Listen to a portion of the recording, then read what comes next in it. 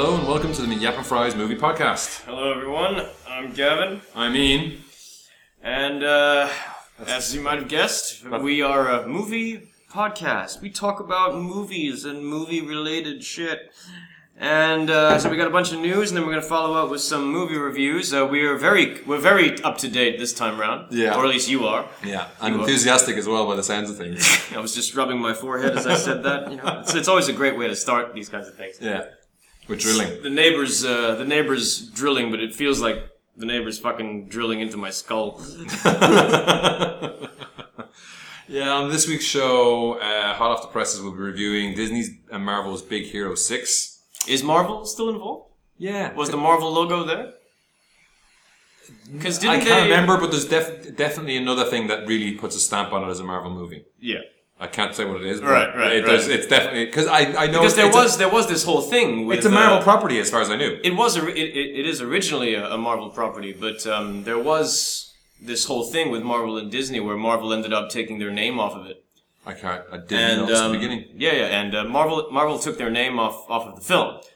So now, if you have any of the original comics, apparently they're going for quite a pretty price on Amazon, on eBay. Oh, yeah. Well, we'll also review Interstellar this week, and I'll do a quick look back at the Book of Life, which came out a week or two ago. And I'll do a really quick review of Joe. It's kind of old after someone says, Big Hero 6, Interstellar, and I'll do Joe. Yeah. Yeah, which came out a while ago. Cool. So it's been a few weeks since we were on the air. Yeah, it's been a little while. And there's been massive announcements. I think it's a metric shit ton of news that is pursuant to our interests. Yes. We should probably kick off. I think we should kick off with the one that kind of stuck out to me first, which was we had the first trailer for the Avengers: Age of Ultron. Yes. Did you spot the Pinocchio song straight off? Yes, I did. Yeah. I blew a friend's mind with that. He was like, "What?"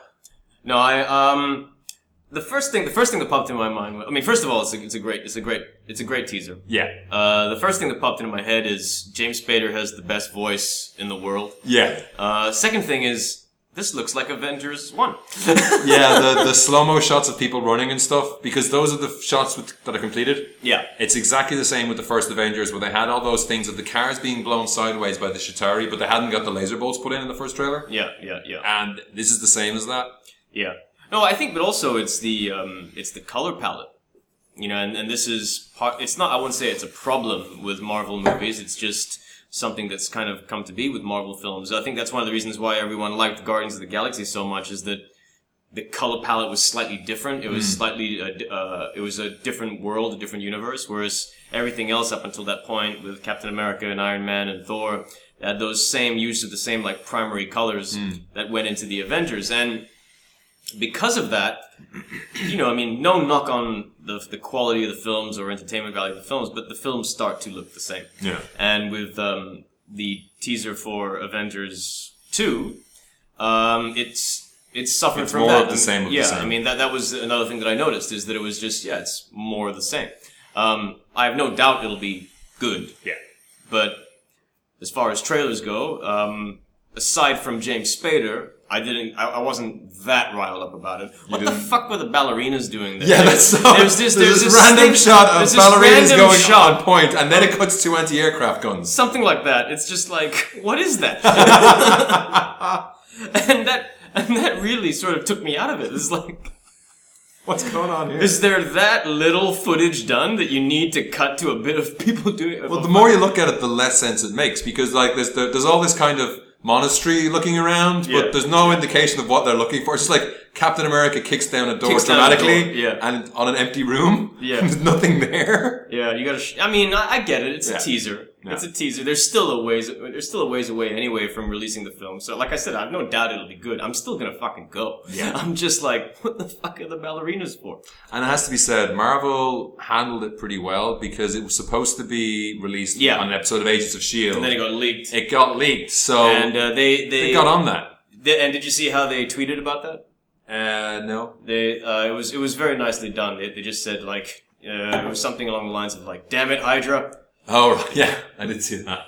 I thought that was a very, very clever way to handle it. Yeah, and they got it out within 24 hours, which is a much better way to handle that stuff. And then when the Agents of S.H.I.E.L.D. was on, they added an extra scene.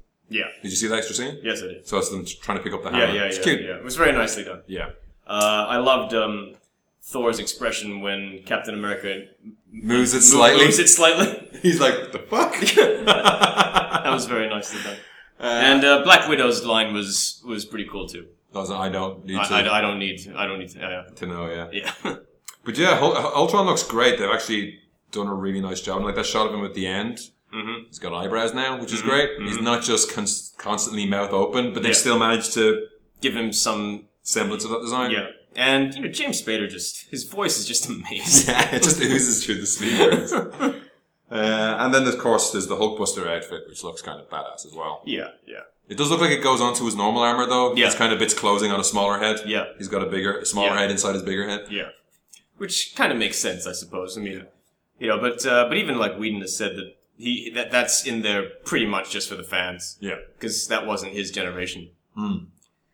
Which, for anyone who's seen Spider-Man 3... Yeah, I was just thinking, Spider-Man 3. Yeah, it's like, I want to do the Vulture and Sandman. Well, how about you do Venom? That's not my generation. Oh, look, I've made the worst Spider-Man movie of all time. Well, up until... I know, but then again, like that's just one guy. You still have to answer to the studio. Whereas Marvel, Marvel Studios, they got their own committee of people who know what they're doing, and they've a lot on. They've got a lot on. They've got so much on. I'm almost tired. Yeah, it's just exhausting. It's too much. It's too much. Like. In the world of Aliens and movies like that, and Blade Runner, the corporations rule everything. Yeah. I didn't realize that the initial skirmishes of this wouldn't be like, arms manufacturers and all that kind of shit. It would be Marvel and DC pissing over each other with their movie release schedules. Yeah, I mean, when DC announced their schedule, when Warner Brothers announced the DC slate. Yeah, on an investment call or something, right? Yeah, it's like, even looking at that, you're like, I'm excited, but how's this gonna work? Yeah. Whereas... another podcast I listened to was talking very clearly, said, they're running before they can walk. Yeah. They're basing the entire universe on Man of Steel, which was okay. Yeah. And they're setting an entire universe up in Batman v Superman, which has no choice but to be amazing. Yeah. If it's anything less than that... It'll be thermonuclear egg on the face. There would just be murders at the Warner Brothers board meetings. Oh, it's going to be the Wall Street crash. People are going to be leaping out the windows. This could be the end of the superhero movie as we know it. There's a Comics Alliance have a great infographic that they've just basically lined everything up because you can go through them individually, but just line them up by year. It's fucking nuts. So this year we get Big Hero 6. Next year, May 1st, Age of Ultron. Ant-Man next year, which wasn't mentioned at all. Are you talking just about Marvel? Or?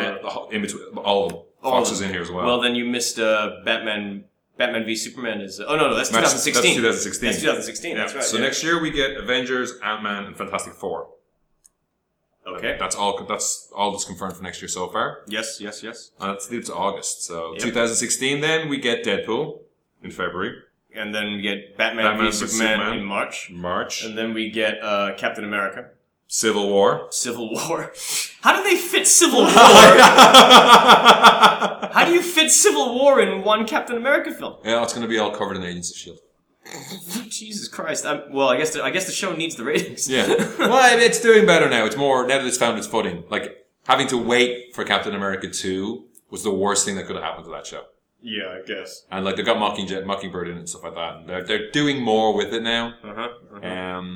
But yes, so the Marvel announced they're going to do Civil War, which is there's a very modern tinge to what they're doing. Yeah. Fair enough, they've got Ultron, which is they've had 64 million different Ultron stories over the years. Yeah. But Guardians of the Galaxy was the most recent version of it. Yeah.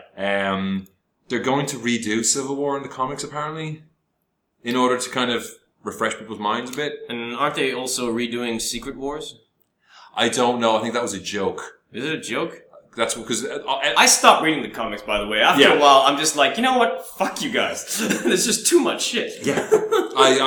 I'll look for, if I hear a good run, I'll pick it up. I'll go on Comixology and see what's for free. I'll read that shit. Yeah, I do that the same. Just download the free stuff and every once in a while, if I'm online and I've been drinking, I'll be like, what's this bundle? Guardians of the Galaxy 1-30 for bye.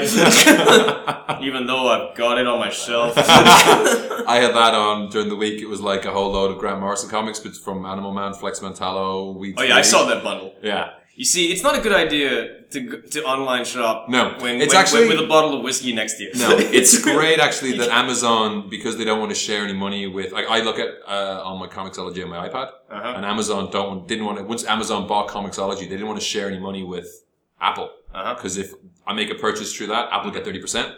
Right. So they just got rid of the buy button on your Comixology app, and you have to go to the web. So that has stopped me from buying a shit tons of comics because I got to open the window. No, I stopped. I stopped after a while. I mean, like after like 2 bundles, I'm like, fuck this. Yeah. I told you before the humble bundle stuff. I'm still reading those fucking Transformers comics I bought 6 months ago. Because most of them are genuinely awful. Yeah, it's like sometimes things just happen to you and you go slightly nuts. Yeah. It's like after that post-credit sting of Guardians, I went on Comixology and bought a bunch of Howard the Duck shit. It's like, just even though I knew what I'd read it, and then I bought it, and then I was looking forward to reading it again. And then when I read it, I'm like, I've read this. And then it all poured back into your skull, the whole future. Because sometimes, I mean, like I forget a lot of comics I've read, and then back in the day when you had ridiculous fucking 12-issue series, and all that sort of stuff. And you can ask me any of these series, I'll be like, I've forgotten what it's about. I read the first issue and I'll remember the whole damn I read the Infinity Gauntlet a month or 2 ago and I'll probably can't remember right now. Yeah. If you ask me to explain the Infinity Wars, I can't do it. Well, we'll get to that. So, Civil War, they're changing it a bit because everyone knows who the fuck everyone is. Yes. Whereas the whole Civil War was more, the X-Men and Spider-Man and stuff like that, not wanting to give up their civilian identities to the government. Yes. So they're going to change that a bit. I think that they've said that it's more going to be about who they report to. Yes, right. And Tony Stark will be in that because we're not going to get Iron Man 4. Yeah. Yeah. May 27th, we get X-Men Apocalypse. August 5th, so this is where DC kicks in, Suicide Squad, which is going to be directed by David Ayer, which is just like... random. What? What is, just... What? Yeah, of course. Let's get, let's get the guy who did End of Watch, and... Sabotage. And Sabotage. And we're going to do Suicide Squad before we do Wonder Woman. He also directed Fury. Yes. And you seen that yet? No? I haven't seen Fury. I've heard very good things. I've heard good things about it. I've heard the ending's a bit off.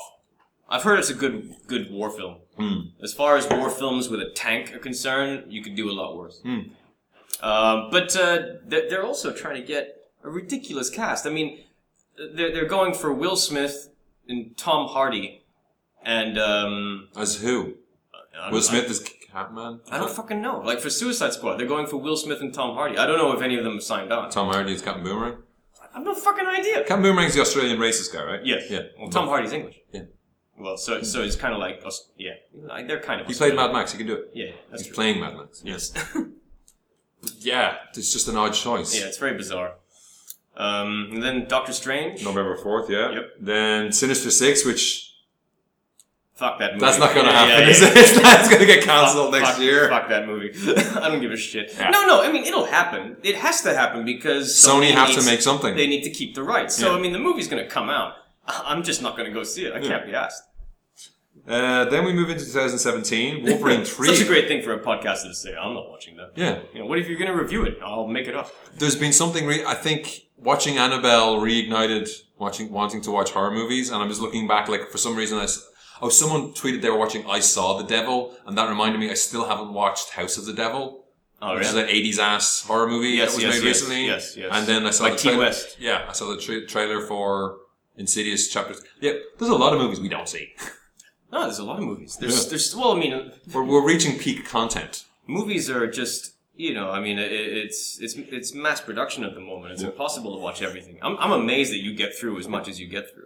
The amount of TV you watch. It's like... Yeah, but they're hour-long thing. But that's all the TV I watch. Yeah, that's if you watch like a single episode, you know what I mean? Yeah. You watch seasons at a go. I don't know how you do it. Don't have a real job. That'll help. So March 3rd we get Wolverine 3, which... Is that... What's his name? Who directed the last one? James Mangold. Is Mangold doing this one as well? Yeah. That's solid. May 5th, Guardians of the Galaxy's moved up. I think it was originally going to be August or something like that. So we get Guardians of the Galaxy 2. There's rumours Hulk might end up in that. They kind of half-assed do a Planet Hulk storyline. maybe. June 25th that year, we get Wonder Woman. Yep. They're going with the she's the daughter of Zeus storyline now. She's not made out of clay because the made out of clay thing makes no fucking sense. Yeah. And did you hear that it's probably going to be a period piece. A period piece set in the 20s? Yeah. But not the Nazi stuff they've normally done. No. So I don't... I mean, that's just a rumor. There's no confirmation about that. Personally, I don't think there's a script. No. You know, I mean, even when they were interviewing fucking Jason Momoa, when he could finally talk about confirm that he was playing Aquaman, and they were like, so, what are you doing in the movie? And it's like, I don't know. There's no script. It's like, I don't even know what I'm doing in Justice League. Yeah. They're still writing that shit. It just feels rushed. So July 14th, 2017, that's when we get Fantastic Four 2. We haven't got the first one yet. Yep. Well, that's Fox, they have to. Yep. July 28th, we get Thor, Ragnarok. Ragnarok, yep. So could this be the end of Chris Hemsworth's contract? Probably. I mean, it's a clever way to do it. Yeah.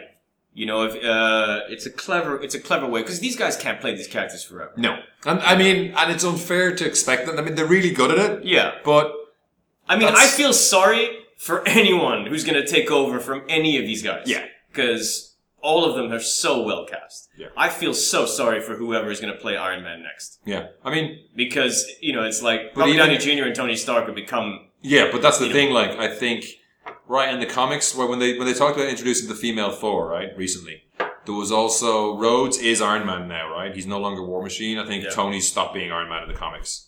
Has he? I think that was the plan. And but I think Sam Wilson now, or soon, is becoming Captain America. He will be Captain America, and Steve Rogers will age a bit and be his coach or something like that. But is this something that they're doing, because that's like how it's going, or they're doing it because of the cinematic universe and they know that they need to switch things up? I'd say it's a bit of both, because they've done that kind of crap in the past already. Like Rhodey was Iron Man for a long time. Yeah, other Iron Man. Yeah, I know, but you always go back to the original. Yeah. You always, like other different people may put on the outfit and they'll fuck around and all that, but you can never run away from who the original Iron Man is. And once Disney perfect the cloning process they're using for Walt Disney, they'll get another Robert Downey Jr. and he'll come back in 2056. That's great. Nobody's gonna mind Walt Disney coming back. No. No one's gonna mind that racist.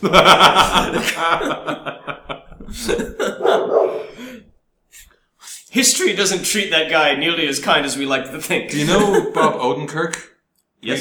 He's in Breaking Bad as well, right? Yeah. He's a book called A Load of Hooey. Oh, yeah? I heard it. It's just a load of vignettes. And I heard it. He's reading quotes from it. And he was talking about, like, unabridged quotes. He's Saul, right? Better Call Saul. Yeah. He was on the Nerdist and he was talking about unabridged quotes. Uh-huh. And he's like, don't let the original quote was, don't let anybody ever stop you from doing what you want to do. Walt Disney. That's the original quote. Yeah. And then it's like, wait, what? No, not you. I wasn't talking to you. I was talking to me. You can't do anything. Get out of here. Back to the movie. So this is a long list. November 3rd, 2017, we get Black Panther. Yep. I don't know how that's going to work. I think it's going to work great. I mean, someone showed me the clips of They had no choice. They had to do it. Yeah. They were coming under so much fire from whitewashing the entire thing that they had two choices. They had Luke Cage and Black Panther. Luke Cage they're already doing in Netflix. Yeah. So they had no fucking choice. You know what I mean? And also Black Panther is a necessary sort of character to do at this point. And he's cool, but I don't know any history with And I like the concept art of how his costume looks. I think it looks badass. Yeah. I don't know how they're going to... I'm just worried about how they treat the concept. It's all... I mean, I trust them on tone, but like... I've never gotten into the Black Panther comics. I've heard there's plenty of them that are really, really good. Yeah. So I just know when the Avengers pop by in a cartoon or something and it feels like a weird, racist... kind of parody. The Avengers just happen to stop off in Africa, and they get like attacked. They get attacked, and then Black Panther comes and saves their ass. Yeah. But so what? It's a fucking it's a comic book world. Yeah. And I think that Marvel will be very sensitive when it comes to this sort of stuff because they have no choice.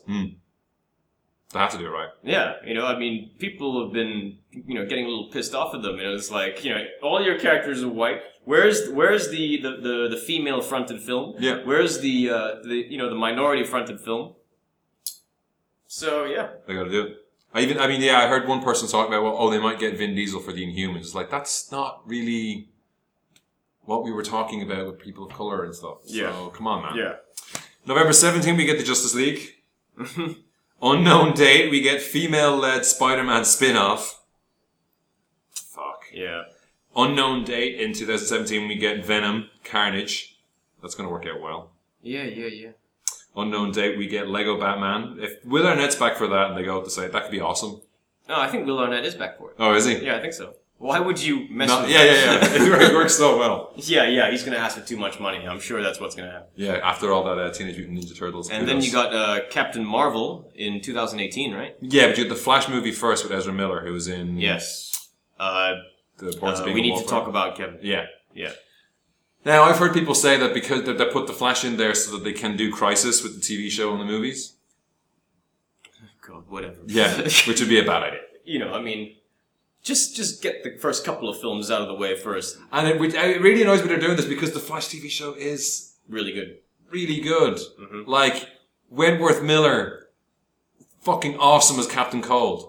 And it's all these little things they have. Like, he has goggles for a reason. He has a Parker later on. He doesn't start with the gun. He is about it is about getting a fucking diamond, which is the most kind of Flash villain thing you can do. Yeah. But they made it work. And there's a weird time travel thing going on, and that someone knows stuff about the Flash's future and has to get him to that point. I still haven't seen the Flash. You gotta watch it. Yeah. No, I know. I'm incredibly behind on television in general.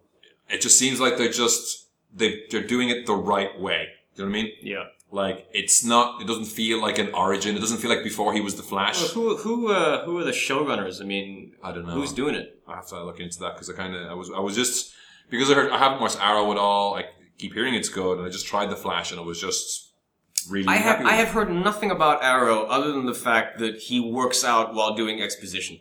I think that was the first series. I think from what I've heard, it gets way better in the second. And I think they've actually made the fact that he killed people in the first season and that he doesn't do that anymore. Right. Like, he is getting to be more like there was a point to that. Right. That he would just straight up murder people who were opposing to him, apparently. Right. This is all hearsay. I mean, like, guys rarely talk to me about it. Like, I only hear reviews from chicks, and they never review the plot. I heard that from the first couple of episodes, but I've heard plenty of people talking about season 2. Right. And saying it's good. I just gotta, I am waiting at the mailbox for the Flash to drop every week.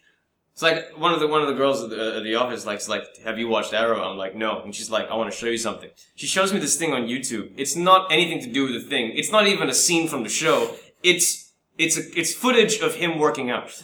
Like, this is what he does before he shoots anything. I was like, that's very impressive. And she thought you'd be into that. She thought, like you'd be into if that. you want to watch Arrow, I think you should see this first. I'm like, this makes me not want to watch Arrow.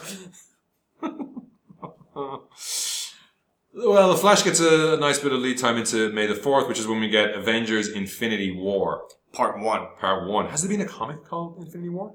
No. The Infinity War is the collected, Infinity Gauntlet, Infinity Quest, yes. Infinity Thanos, all these. They just use these words all the time. Yes. If I'm not mistaken, Infinity War is the collected edition of all of that stuff. So...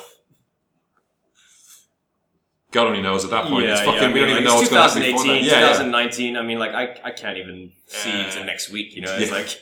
July 6th, we get Captain Marvel, who will be Carol Danvers. And again, this is them realizing that, people like this now. We're going to do this now. Mm-hmm. I mean, Rick Jones is getting screwed over, but, the old Captain, Marvel is not getting a look in. But, Carol Danvers, one is supposed to be really good. I really didn't like it because the first few issues I read, she ends up time slipping through, like, her old best friend's kind of life. Like, there's a friend of hers who is someone who works at. I'm not familiar with Captain Marvel. I never. Yeah, she was just. I mean, she was Miss Marvel, who turned up in a lot of the X-Men comics and cartoons and stuff. Yeah. Now she's just got a better uniform and a better attitude. But But her first comic was like her in the 40s and stuff like that. She kept intersecting with this woman's life over time, and it wasn't a very Marvel-y comic. You know what I mean? It was like she was just flying planes and shit and trying not to use her powers. Like. I thought she was kind of badass and cool. Right. So, although I did read an article saying that even though DC is gonna beat Marvel to the punch in terms of having a female-led superhero, but there are rumors that Captain Marvel will make an appearance in Age of Ultron. So Marvel will still beat DC to the punch if that's true. Yeah, but you could always say that with Black Widow as well. I mean, she's already in those movies, so yeah, she's going to be in that movie. But anyway, July 13th we get Unknown X-Men movie. July 27th, Aquaman. November 2nd we get Inhumans, and then finishing out 2018 we get Amazing Spider-Man 3. Again, I don't think that's going to happen. The Inhumans. Do you know? Is there a definitive run of the Inhumans? I never really got into the Inhumans, so I'm not. They're weird mutant people who live on the moon. Yeah, I mean, like every time I've read anything that has the Inhumans in it, they're a guest star. Yeah, I've never actually. Black Bolt just turns up, threatens to say something, and everyone's like backs off because if he says one word, it's like it destroys the universe. Yeah, right? I mean, the last time I read anything with the Inhumans was when I was reading Guardians of the Galaxy, and they both started. Both teams just went at each other. Oh, really? Yeah. Because in the Guardians comics, the Inhumans are portrayed to just be total assholes. Yeah, they're just complete assholes. Well, they're haughty royalty. Yeah, that's the kind of main thing. I mean, I got into them through the Marvel Knights. Like if you talk any kind of shit to them, it's a war. Yeah. And so when you've got people like the Guardians of the Galaxy, cracking wise, who do nothing but talk shit, it's like every time they talk, it's just like they just go at it. Yeah. 2019, then we get Shazam. Still no. I don't know if that can happen. Then the Rock is going to be the Black Adam. They just should just get him. Who are you gonna get that's gonna be bigger or the same size as the Rock? Yeah. So what we got? We get a year to wait for the Avengers: Infinity War 2. John Cena. I don't watch wrestling. I don't even know who he is. So let's see. Who's CM Punk? I don't know. I don't watch wrestling anymore. Last time I watched wrestling, Ultimate Warrior was still the champion. He's dead now, isn't he? No, he's not. He's a motivational speaker. One of them died recently. I can't remember who. What? One of the old school wrestlers died. Was it Brutus? Brutus the Barber Beefcake? Was he the one who died? I can't remember. Alright. So 2019 was only 3, and then we get Justice League 2. 2020 we get Cyborg. I've stopped listening at this point. It's like and then Green Lantern. It's 2020. It's 2020. It's 2020. It's very possible that half of these films won't happen. If any of the films that come before it don't work, the whole thing is fucked. It's going to fall apart, especially with DC. Yeah, they don't have Avengers money to fall back on. Yeah, they do have Lego movie money to fall back on, but I don't know. It's nuts. It's like, what are they going to announce between now and then? I mean, like, even if all those happen, there's no fun. Where's the Comic-Con will just be, Hall H will just be barren because people will be like, we know what's happening. Unless, Well, I mean, now Marvel doesn't even really need Comic-Con anymore. They just, because now they're under the Disney banner, they just use D23. Yeah. D23 is their exhibitor event for massive nerd fans. Yeah. It's basically Disney's own Comic-Con. Yeah.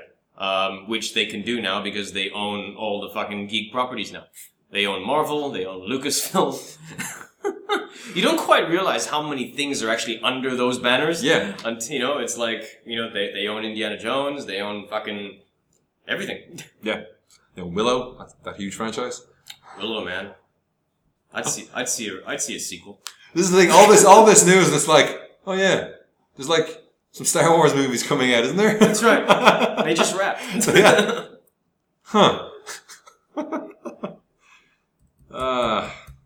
Anthony Daniels was shooting some shit about the best sequel being Empire and all this kind of crap. Mm-hmm. He's talking about you ain't seen nothing yet. Yes. I've been burned before. I really don't. I'm not going to listen to a fucking word any Star Wars actor says because of course they're going to talk it up. Yeah. No, I've for kids out there who are all hyped about shit and they can be same with video games or any shit. You have to pre-order it before it comes out, before it's reviewed. Don't bother. Yeah. 80% of the time it turns out to be shit, or whatever specials you get with pre-order you just get later. Even if the new movie turns out to be amazing, it's gonna be running for a while. You don't have to worry about it. You can watch it whenever you want to watch it. Yeah. And, And the chances of the new film turning out to be amazing are, sorry to say, slim. Yeah. Even with J.J. Abrams, behind the wheel, there's so many fucking things that can go wrong. Yeah. And let's not forget, it's like, if you talk shit about Sony for releasing a Spider-Man film, for keeping the rights, or Columbia, like, doing Ghost Rider to keep the rights or whatever, Disney's doing the exact same thing. They bought Lucasfilm. They bought the shit from George Lucas. They bought it for, like, how many billions? I can't remember. It was something like 5.5 billion or some shit like that. So they have to make Star Wars movies. Yeah. So that's why this movie's being made. If we're lucky, it'll be good. Yeah. But let's not kid ourselves that this is being done for the fans. No. It's being done so Disney can see return on their investment. Exactly. It's a business decision. Exactly right. So, speaking of business decisions, that new Lord of the Rings, did you see the Lord of the Rings trailer? Not trailer, the new Air New Zealand safety thing. Yes. That is the straw that broke the camel's back. I officially have Lord of the Rings fatigue. No, but I love the first ones. I love the other one. This one pissed me off. No, but they've been doing this for a while now. Oh, yeah, no, but this one in particular pissed me off. It was very long. It's very long. Yes. Sylvester McCoy has bird shit on him for the whole thing. Those two fans they have going through the whole thing annoy me. Elijah Wood's in it. He's not even in these fucking movies. That just is all crass cash-in bullshit. Whereas the previous ones felt like they were more lighthearted and not as commercial. You see, I want to know why we don't have another trailer. Well, because this is the defining chapter, which is also, that's pissing me off. No, but I mean, like, the branding of the new movie is the defining trailer, a defining chapter. No, but I mean, this movie comes out next month. Where's the fucking trailer? Because that teaser they showed, I mean, wasn't the last one where he's like, oh, well, one day they'll remember and all that kind of stuff. That's the last trailer. I know, but that was a while ago. That was the only trailer for this film. Wasn't that trailer 2 or 3? I thought there was No. There's only been one Battle of Five Armies trailer, and even that was a teaser. That came out in Comic-Con. Even they're getting fatigued of it then. So it's like, if you want this movie to make some money, you better come up with you better show some Battle of the Five Armies shit. Because I'm looking forward to this one, because as, someone familiar with the material, I know what's coming. Yeah. And I read it long enough ago that it'll be fresh, and I'll go, if I recognize something, but I don't know what's going on going in. Yeah, I mean, and as usual, I won't get any of the Elvish because there's no fucking subtitles in certain That's scenes right. here. Yeah. No, but the defining chapter of the Lord of the Rings saga is the Lord of the fucking Rings. Yes. No, but they don't say the Lord of the Rings saga. I know, they just leave it as the defining chapter. No, they say the defining chapter of the Middle-earth saga. Yeah. Which would be the Lord of the Rings. Right? Okay. I'm going to have to call you back. Okay. Thanks.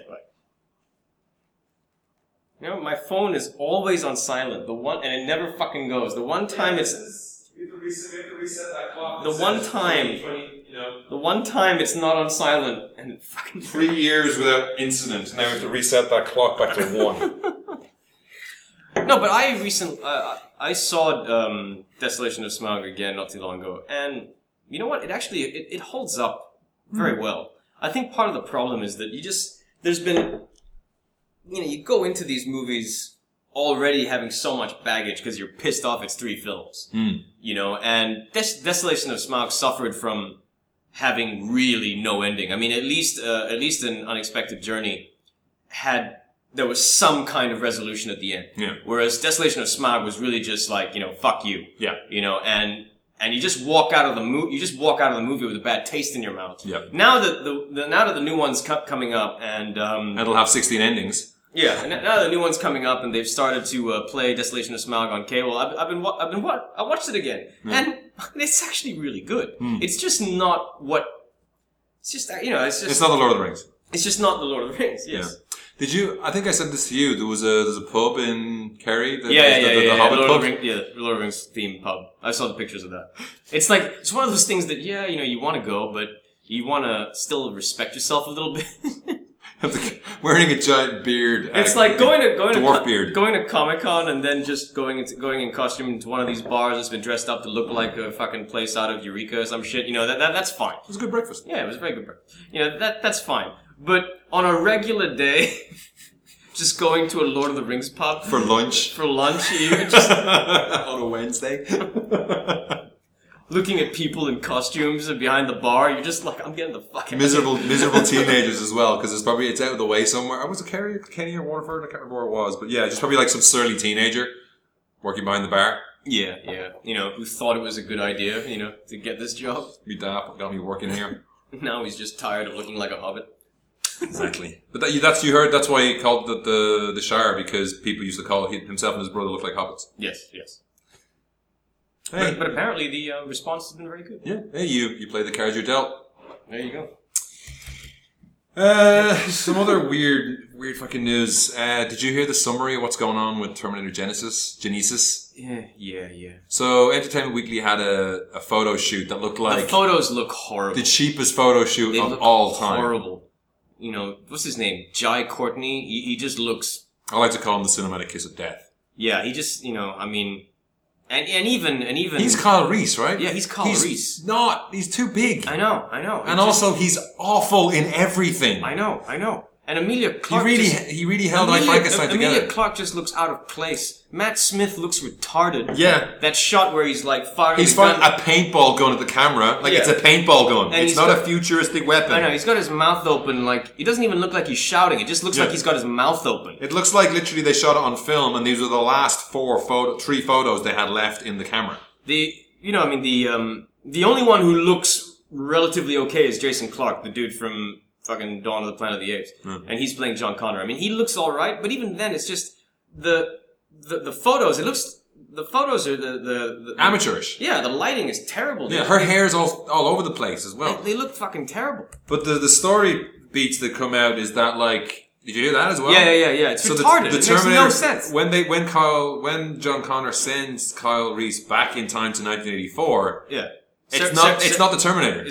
Sarah Connor's been raised by the Terminator. Raised by a Terminator. Because Terminators killed her parents.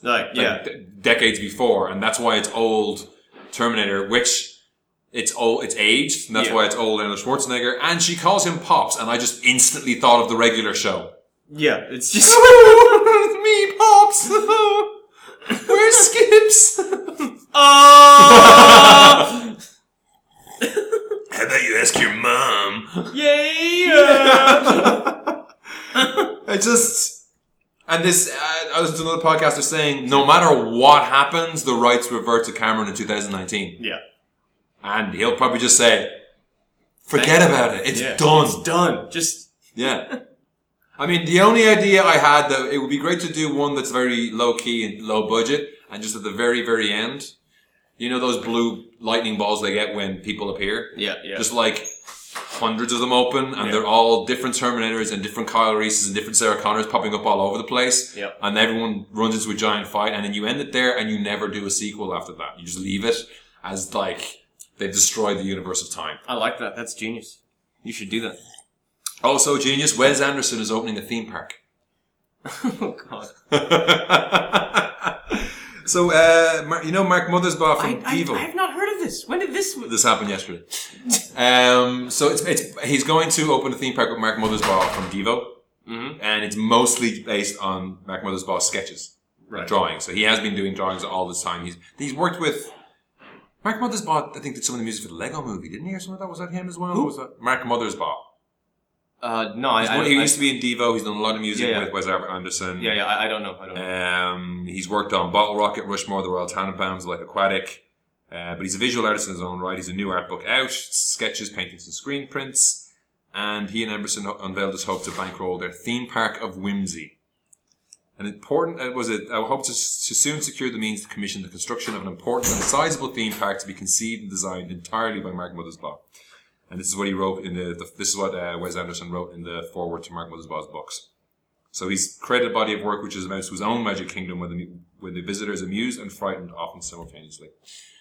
If they have Wes Anderson Movie Land, where you can take a ride on Steve Zissou's submarine and see a leopard shark, that'd be cool.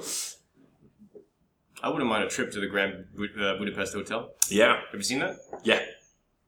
It's fucking good. Yeah. That cable car. Yeah. Well, I mean, I guess it could work. Yeah. Where is it going to be? I don't know. That he's just working the money up now. Everything would be symmetrically down the middle, though. Oh yeah, I mean, like you saw that video as well, right? Art direction would be amazing. They probably would actually. The art direction would be so amazing that if you weren't dressed properly, they wouldn't let you in. Yeah, I think it's you'd have to wear like a bold outfit, like a full matching set of tracksuits. Like your wardrobe would need to be sort of curated. It would have to. Otherwise, it just. You can't have like a shorts and t-shirt and flip-flops in a... Fuck no. I guess I'm not going. Yeah. It's kind of a tie and jacket kind of... A jumper, a turtleneck and a jacket kind of place. That's bizarre. And Bill Murray will have a lifetime free entry. Yeah, it's interesting when filmmakers try and do that. It's like when Eli Roth had his Gortorium thing in Vegas. And you went to that, didn't you? I went to that, yeah. I'm glad I went because it got shut down not long after. Yeah. He's doing a weird thing as well. So he's producing a remake of Cabin Fever? Yes. Why? Yeah, and I haven't checked up on it, but like, excuse me, his Green Inferno. Green Inferno still not being released, right? Nope. It was supposed to be, I got the press release to say that press screening was on here in October. Yep. And then I think a day later it's like, no, not really. No, it'd be interesting. I mean, did you watch Aftershock? No. Was it any good? It was kind of bad. No, I mean, Eli Roth, he's got, the ideas are good. It's just that he can't write dialogue to save his life. I mean, How was the Goratorium? How was the Goratorium? Like, it was good. It was good fun. But it was expensive to run, right? Yeah, it's expensive to run. It was expensive to fucking go into it, you know what I mean? But it was... Which was it? I can't remember. I think it was like what, $30 a person or something like that? I mean, it's cool, it's intense, but I would imagine to try and like it's a series of scenes you walk through, right? No, I mean it's the whole idea is that you are sort of going in a tour in this hotel in which fucked up things happen, and it's just like it's like a series of different things that all these like different actors come at you and they're all like you're watching people get like murdered and there's just people with, looking all fucked up coming after you and stuff like that. So, I mean, it's cool, but... It's like a normal Friday night at nightclub then, yeah. Pretty much, yeah. But the only problem with that is that you'd find it would be really difficult to maintain that every day, 365 days a year, which is what they were trying to do. So I'm not surprised it closed down. I enjoyed it, but would I go again? No. And also that's a very niche market, I mean, not every, I mean, I guess in some ways Vegas is an ideal place for it, but in other ways it's... Was it in Vegas? Yeah. It was on the Strip in Vegas, wasn't it? Yeah. I mean, personally, I think they'd have a better chance if it was an attraction at maybe like Universal or something, where you actually have that traffic that are there for these kinds of things. Whereas in Vegas, I mean, a lot of people go there for a holiday, but they're not necessarily there to go and see something like that. Yeah. They're there to gamble. People go to Universal Studios, they're going for, they want to go on a bunch of rides. People don't go to Vegas thinking, I can't wait to take that roller coaster. Yeah. I can't wait for the Goratorium. I can't wait to visit my money. Can't wait to lose it all. For anyone who was in the UK at all ever, they'll have a certain soft spot for Dad's Army. Mm-hmm. Did you see the first Cash Shot? No, it's been released. No, I did not. So I think we talked about this offline. So if you don't know what Dad's Army are, it's basically about the Home Guard in the UK, who are all those too old or unfit for service in World War II. Yeah. It was a cult classic. Well, not cult classic. It was a classic British TV show that seemed to always fucking be on at tea time on a Saturday. It's always on. Yeah. BBC show shit forever. Although, I mean, I gotta say that was a little after my time. That was a little before my time. It's before all our fucking time. I know, but I never really got into it, I mean, no. I was a lot more into, it ain't half hot now. Oh, really? Which will never be shown again because it's massively racist. Yes. What's his name? Something... I can't remember any of the characters' names. No, but the actual... The major. The major with the hand... With the twirly mustache. Yeah, he's like a triple barrel name. He was one of the... I think he was the robots in Terrahawks as well. One of the robots. Mm-hmm. Major Zero, I think he was. Mm-hmm. What was that? Yeah, I can't... But, I can't remember. I can't remember his name. I mean, but this casting of this photo look amazing. We've got Toby Jones is Captain Mannering, who's just uptight. What was he? He was a middleman or something like that. Bill Nye's in it. One of the guys from the In-Betweeners is in it. Michael Gambon's in it. Bill Patterson's in it.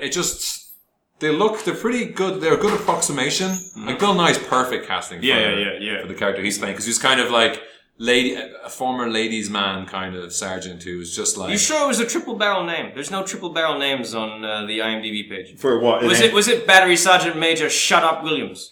No, I'm thinking the actor's name. Windsor Davies. Windsor Davies. Yeah.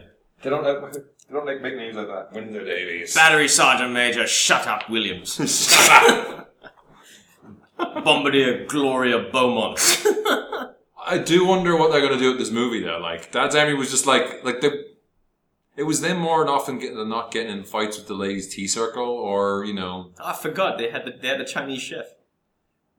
in It Ain't Half Hot. Yeah. But was it a white guy playing a Chinese guy? No. His name was Andy Ho. Oh, I think it was a white guy in blackface playing the Gurkha. I think that was the problem. That's the main problem with it.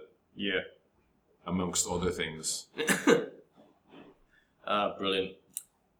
All the things of my youth. Yeah. You know, all these things I enjoyed watching as a kid, then you grow up and you realize that it was just all offensive as shit. That day you lost your innocence when you found... I'm not even going to say what the word was. I'm going to pop it through my head. There's just so many racist epithets. I mean, my parents didn't give a fuck. I was watching Kenny Everett and Benny Hill when I was watching Kenny Everett as well. When I was a child, you know, and you watch some of that shit now. It's it's incredibly sexual. Yeah. It's sex all over. I think Kenny Everett was sexual. Benny Hill was sexist. Yes, massively.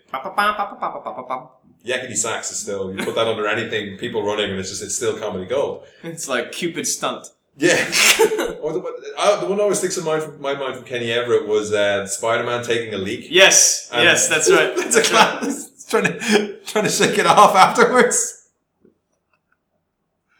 And Kenny Everett, Nicholas Lyndhurst, and Billy Connolly singing Moonlight Bay while taking a piss in the men's room. The UK man. Yeah. Bill Wyman turns up for no reason. They did do a re-release of those, didn't they? I think you can get the DVDs of the Kenny Everett show. I would be interested in seeing some of them again. I would too, yeah. Just to see. I do remember as well the Captain Kremen radio show. Did you ever hear that? It was like a space show thing, but it was always very it was very Flash Gordon-y, like the old 1920s Flash Gordon-y. Right. Kind of loads of jokes and innuendo in it. I remember this. I think one of the radio stations in Ireland replayed them for a while. Back to superhero news. Did you see they released the first picture of what Daredevil's going to look like in his pajamas? Yes, before he gets his permanent costume, when he's got his black ninja getup. Yeah. Looks good. Looks good. Looks good. I'll put the photo on the website. Yeah, I'm looking forward to the Netflix series. Yeah. I'm looking forward to all the Netflix series, actually. I mean, I like all of that stuff. I like I like Luke Cage. I like Jessica Jones. I'm looking forward to all that stuff. I'm looking forward to the Defenders. When it's just ridiculous. Yeah, I mean, so the Defenders. And who was the other one? Iron Fist. Iron Fist, right. Yeah. Actually, that's the one I'm most looking forward to. Well, was it Matt Fraction who brought back Iron Fist? Yep, I believe so. I think I have one of the. I have one of the collect. I think I have one of the collect editions of that, and was that the one he brought back? Wasn't. It's where he went full on mystical kind of thing. It wasn't Moon Knight, right? Someone brought back Moon Knight as well. That's one that's constantly bubbling under. Everyone, ever so often, it comes up and people say it's awesome, and then it kind of disappears again. Mm-hmm. But Iron Fist, I had one of the hardbacks at home, and it was kind of cool. Right. There's been a shitload of trailers, so I put them all together in one section. So. And you were bitching about Apple just now. It seems like along with the Doctor Strange casting, and they still haven't confirmed Benedict Cumberbatch, have they? Yeah. Along with that, it's also the revolving door of who's going to play Steve Jobs. Yeah, I just saw on Twitter earlier. It was going to be Leonardo DiCaprio, then it was going to be Christian Bale. Christian Bale was semi-confirmed until quite recently, right? I actually thought that was perfect. Yeah. Christian Bale as Jobs, I mean... When he has his, Rain of Fire, half beard. Yeah. That's kind of actually looks like him. Yeah. And you know, it's kind of hard to go wrong when you got Danny Boyle directing, Aaron Sorkin writing. Yeah. Although the way that Aaron Sorkin describes the structure sounds... Aaron Sorkin's got to watch out, though. He's just going to become the social media movie guy. I mean, is he going to write the Tumblr movie next? The Instagram movie? Yep, Facebook, fucking... Snapchat the movie. Instagram the film. It's beautifully filtered. Yes, and so now it looks like Michael Fassbender is going to be taking over from Christian Bale. Although that is also not entirely confirmed as well. They're saying that he's in serious discussions. Then I don't know. Michael Fassbender. I mean, I don't care who's playing him. Do we really need a movie about Steve Jobs right now? No. Hasn't there already been a couple? Didn't Noah Wiley play him in a TV film? Yeah, the Pirates of Silicon Valley. Pirates of Silicon Valley. But also, Ashton Kutcher did it just last year. Yeah, so... No one gave a shit. That's probably why they want to do a new one. Is because they want to just... But you know what happened with Christian Bale? Well, what happened with Christian Bale? Well, when they were asking him, do you want to do it or not? He said, NO! Fuck, no! Look, you're a nice guy, but we're done professionally. You have to know that was coming. So you mentioned Danny Boyle there. Did you see Alex Garland? I just want Christian Bale to play Lobo. That's the main man. That's all I want. Christian. If you don't know who Lobo is, Google that shit. Stop doing all this Oscar bait shit. Christian Bale, get on your space bike. I want you to play Lobo. Finally, a movie in which your Batman voice will be an asset. Can you see it? Yes! It's amazing! It's amazing! That's the title of the show. Yeah. Christian Bale must play Lobo. For those of you who don't know who Lobo is, he's one of the most 90s characters you can come up with. He's a DC character. He's the last Sarnarian. I will not accept anyone other than Christian Bale, Nicolas Cage, or Mickey Rourke. Yeah. It's got to be one of those three guys who plays Lobo. He's the main man. He's an intergalactic bounty hunter who rides around space on a bike. He fought Superman for a while, then Simon Bisley... Who? Simon Bisley took him off on his own crazy fucking thing, right? Yeah. And he had all those ripped fucking covers. It was great. Yeah. And Simon Bisley made such an indelible impression on the character that now whenever you think of Lobo, you think of Simon Bisley's Lobo. It's the same way like John Romita Sr. With Spider-Man. It's like when you close your eyes and think of Spider-Man, you think of John Romita Spider-Man. Yeah. Yeah, Lobo. I got nothing after that. That was such a... I'm still reeling in shock at how perfect the casting is. You know? You mentioned Danny Boyle there, though. So, did you see Alex Garland? If you won't do Lobo, then maybe Christian Bale can play Spider Jerusalem. That'll work. Could work. I think... He needs to get skinny enough, wired enough. He needs to get Machinist skinny again? Yeah. Excuse me. But did you see the trailer for Ex Machina, or whatever, how you pronounce that? No, I missed that one. So it's... Is that the one written by... Directed by Alex Garland. That's right.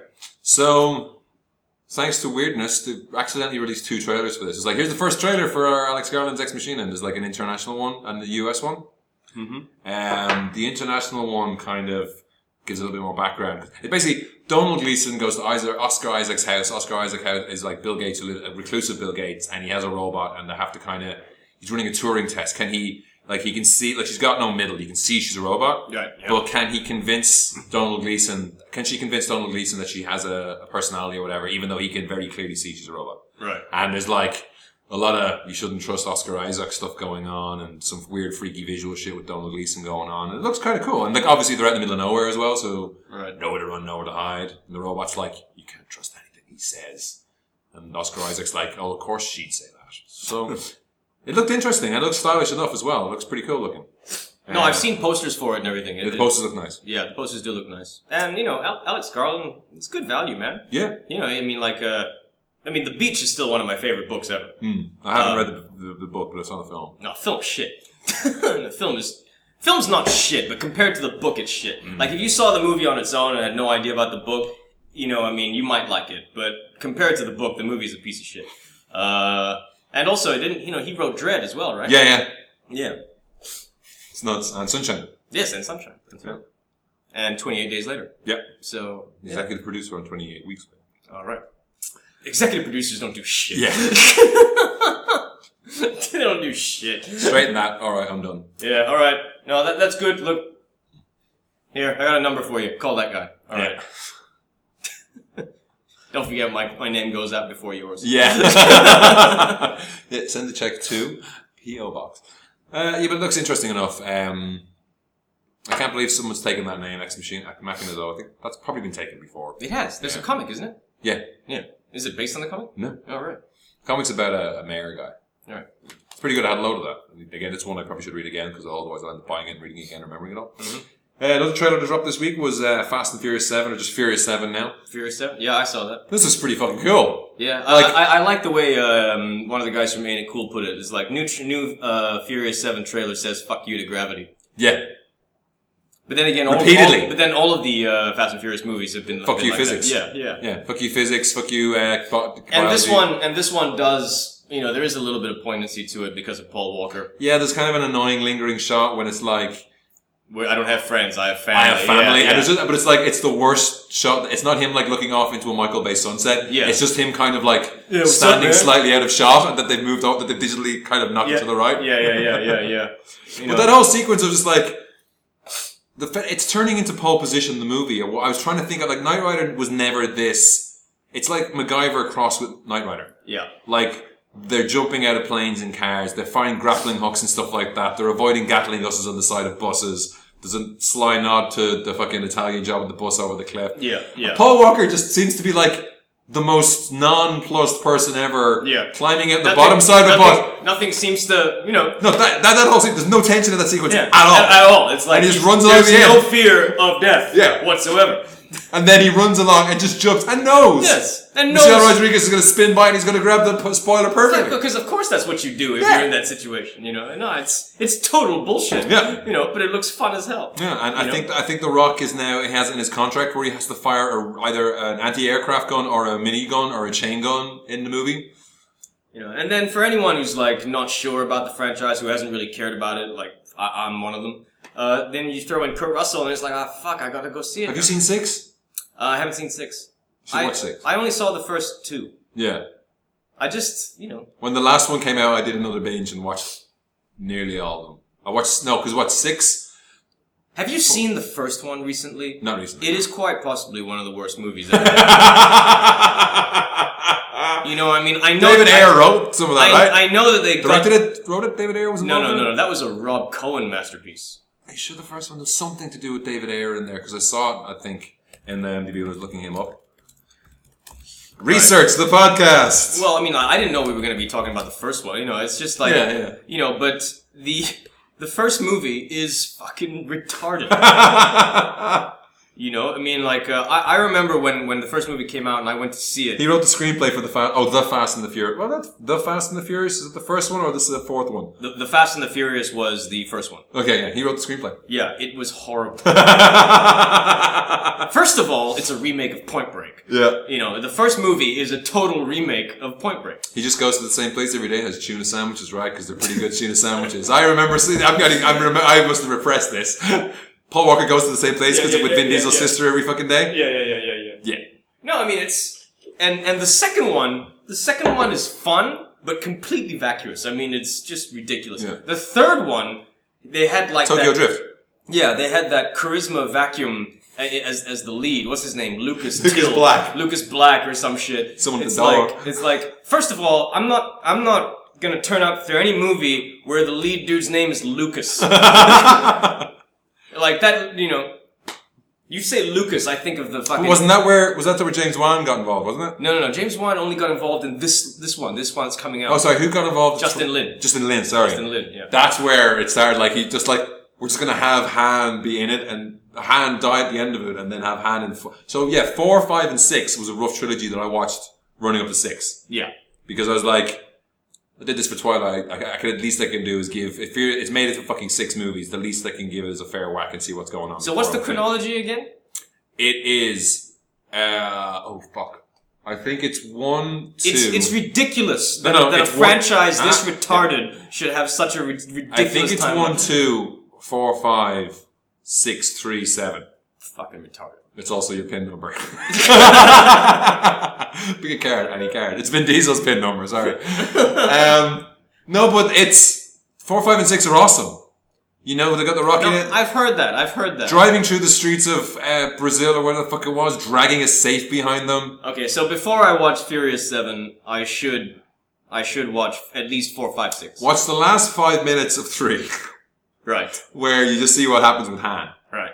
Then watch 4, 5, 6. Because then you're like, I mean, I can't imagine how, like, I mean, these are like petrol heads. I can't imagine how it must have blown the fucking doors off their mind going into the Fast and the Furious 4 and seeing Han in it, considering he was only introduced in 3 and died in that movie. Yeah. And trying to figure out what the fuck is going on. And then? Do they explain it? He references, yeah, someday I would like to go to Tokyo. And then they just get on with the movie. And then 5, yeah, I think 5 he's in it again. That's when they kind of become basically a roving gang of international car fuckheads. Right. And that's kind of cool. It's no longer this, you know, they're no longer like crims or bank robbers or any of this shit. It's like, they got to get something back or someone's done something or whatever. Right. And then the last one is where like they end up working for The Rock. Right. But there is one very small clip which I'm looking forward to of The Rock fighting Jason Statham. Yes, I saw that. Yes. I was like, fuck yeah. Yes. That was good. Oh god, there's so many fucking trailers. I see the trailer for In the Heart of the Sea. Yeah, that was was that online?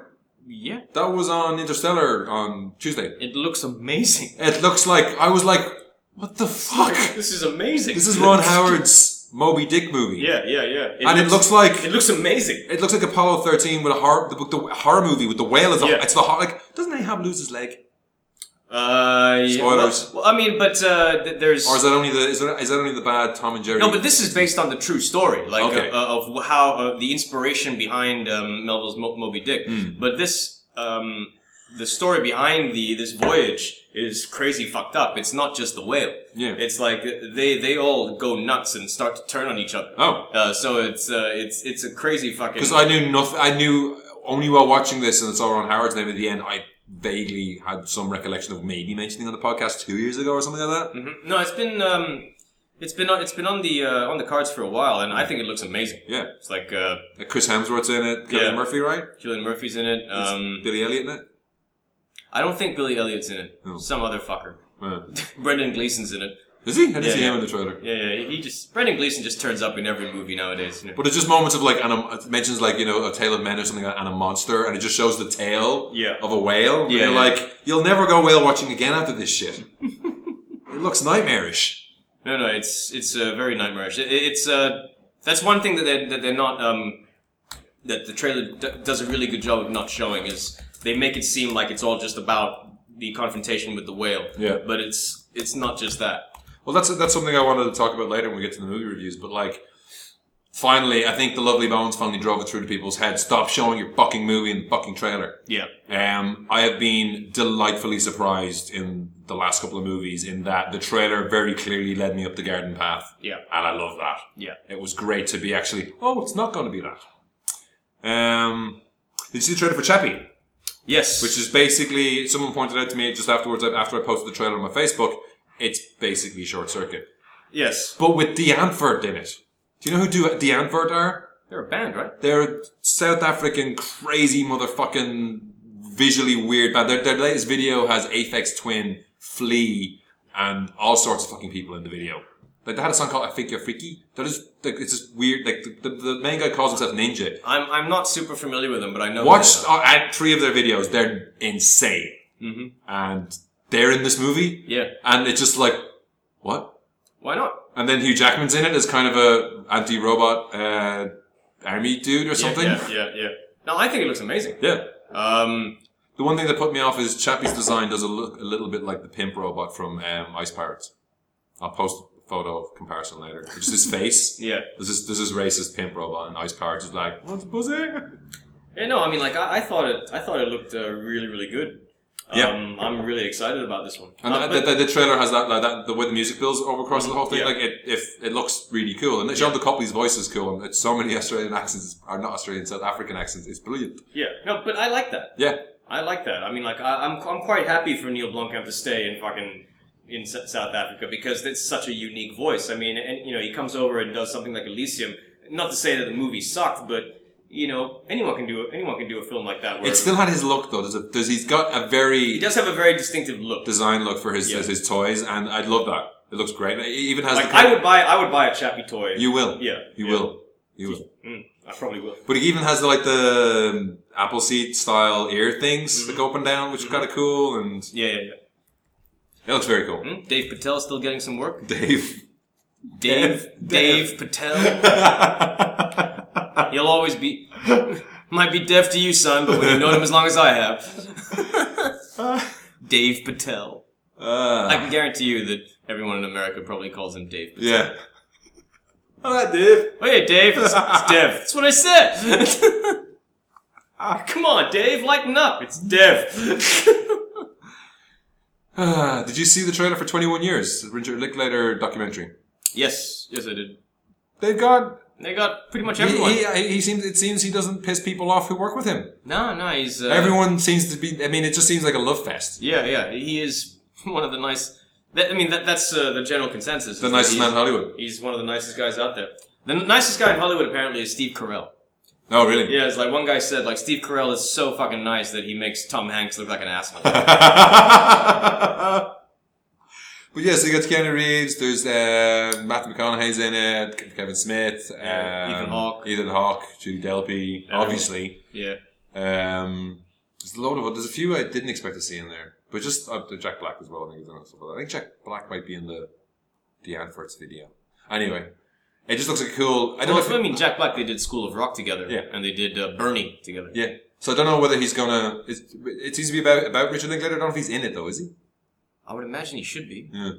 But the trailer shows a lot of other people just talking about him and shots of him doing stuff. So. Yeah. But it's interesting enough, and I always, every time Kevin Smith starts talking about it, because he talks about it all the fucking time, I do mean to see Slacker. I've never seen Slacker. I've seen Slacker. It's good? Yeah, it's pretty good. It's pretty good. I mean in the sense that, it's... you can kind of see what Kevin Smith was talking about, or how that would make someone think, oh, I can make a movie like this. Yeah. But it's not my favorite Linklater film. No. What's your favorite? Scanner Darkly. Yeah, really? Yeah. Huh. I mean, no. Scanner Darkly and the before Sunset movies are and I really like School of Rock. Yeah, it is a fun fucking movie. It is a very fun movie. You turn your nose up at it a little bit, and then you start watching it. Because like Trina hates fucking Jack Black. But even she has to admit, it's like, yeah, okay, I like School of Rock. Awesome. All right, we'll run through some more. Speaking of Trina, she liked the Minions trailer. Yeah, I think she probably did. Did you see it? Yeah, I saw it. You got an interesting angle. It's an interesting angle. Yeah. It's very charming. It is. The banana stuff is hilarious. Yeah, and the one minion sucking on another minion's head is hilarious looking for me. Yeah, no, it's very funny. And just the concept alone of they've been around forever, but they've been looking for the right master. Yeah. I can't think, like 68 in New York, I'm trying to think, is there something they could be taking the piss out of for this? In the 60s? I don't know. Steve Coogan's in it. It was Steve Coogan, wasn't he in Despicable Me 2? Wasn't he the old dude? If it's 68, then it would be Nixon. Nixon. Right. That would be awesome. That'd be great. They're involved in Watergate. They're the ones who call the fucking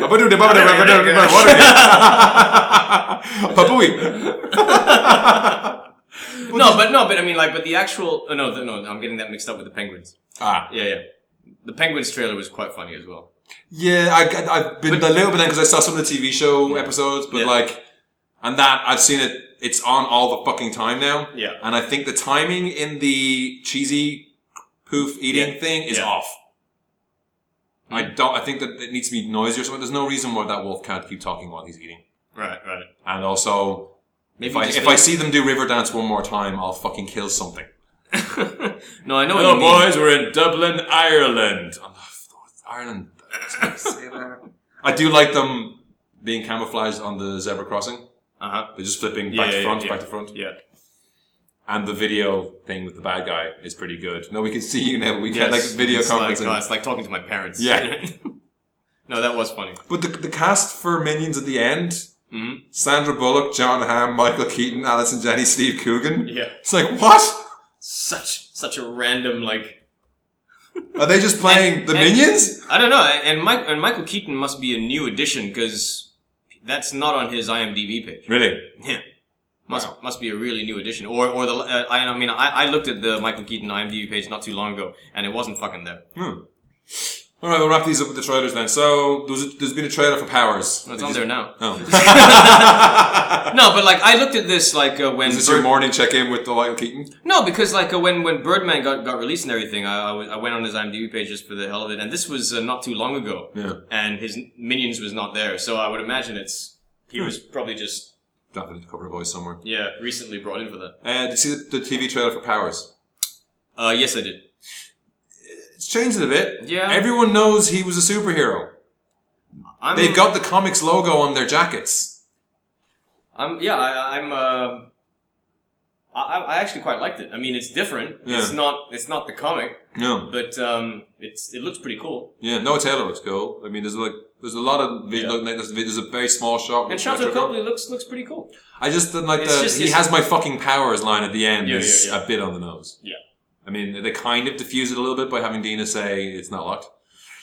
But that just feels a bit weird. And finally, two trailers last. We've been away a while. There's a trailer for a Japanese movie called Why Don't You Play in Hell? Oh yeah, it looks amazing. There was a new one yesterday. I saw the one from before that. Did you see the one yesterday? I saw the one yesterday. Okay, because it's like the red band. Okay, I mentioned that, but it's Yakuza making a movie about Yakuza as cover. I think it's as cover to kill Yakuza. Is that what it seems to be? No, it's like I get the impression that like they're Yakuza. Just making a movie where they're gonna kill each other for real on camera or some shit something like that. But the impression that I get from the Red Band trailer is that the Yakuza boss is doing this just to please a chick. Yes, there's a clip of him and the other one of him just like showing a video saying this is all for you. Yeah. But there's like a scene where like there's a girl dicing dudes with katanas and rainbows, like animated rainbows are coming out of them. Yeah. Someone's sliding across the floor in a pool of blood. And there's this big close up of this chick who's about to French someone while she's got a razor blade in her mouth. Oh, is that what it is? I saw something sharp, but it was really quick. So I was just like, ah! And there's a great scene of like them all getting ready to go, and he's like, hang on, we got a script? What? Action! Yeah! Like machine gun. There's one guy dressed as Bruce Lee. Yeah. It's just all sorts of... The cameraman's firing a Uzi while shooting. It looks like a lot of fun. I can't wait to see that. And then finally The Gambler.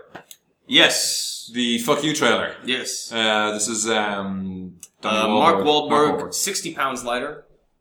And with John Goodman looking very, very sinister. And talking about how when you're $2.5 million up, you get to be fuck you guy. Yeah. Boss pushes you off, fuck you. Someone wants money, fuck you. Yeah. You do this job for me, fuck you. What do you say? Fuck you. We do love syncopated trailers. Mm-hmm. But we generally don't end up going to see the movies that they were from. Yeah. It's going to be fine. I still haven't seen it. Yeah, neither have I. It's one of the few Coen Brothers movies I haven't seen. I keep forgetting about it. Yeah. I have a list now. I've like when I saw this trailer, I was like, oh shit, I gotta watch that. Yeah.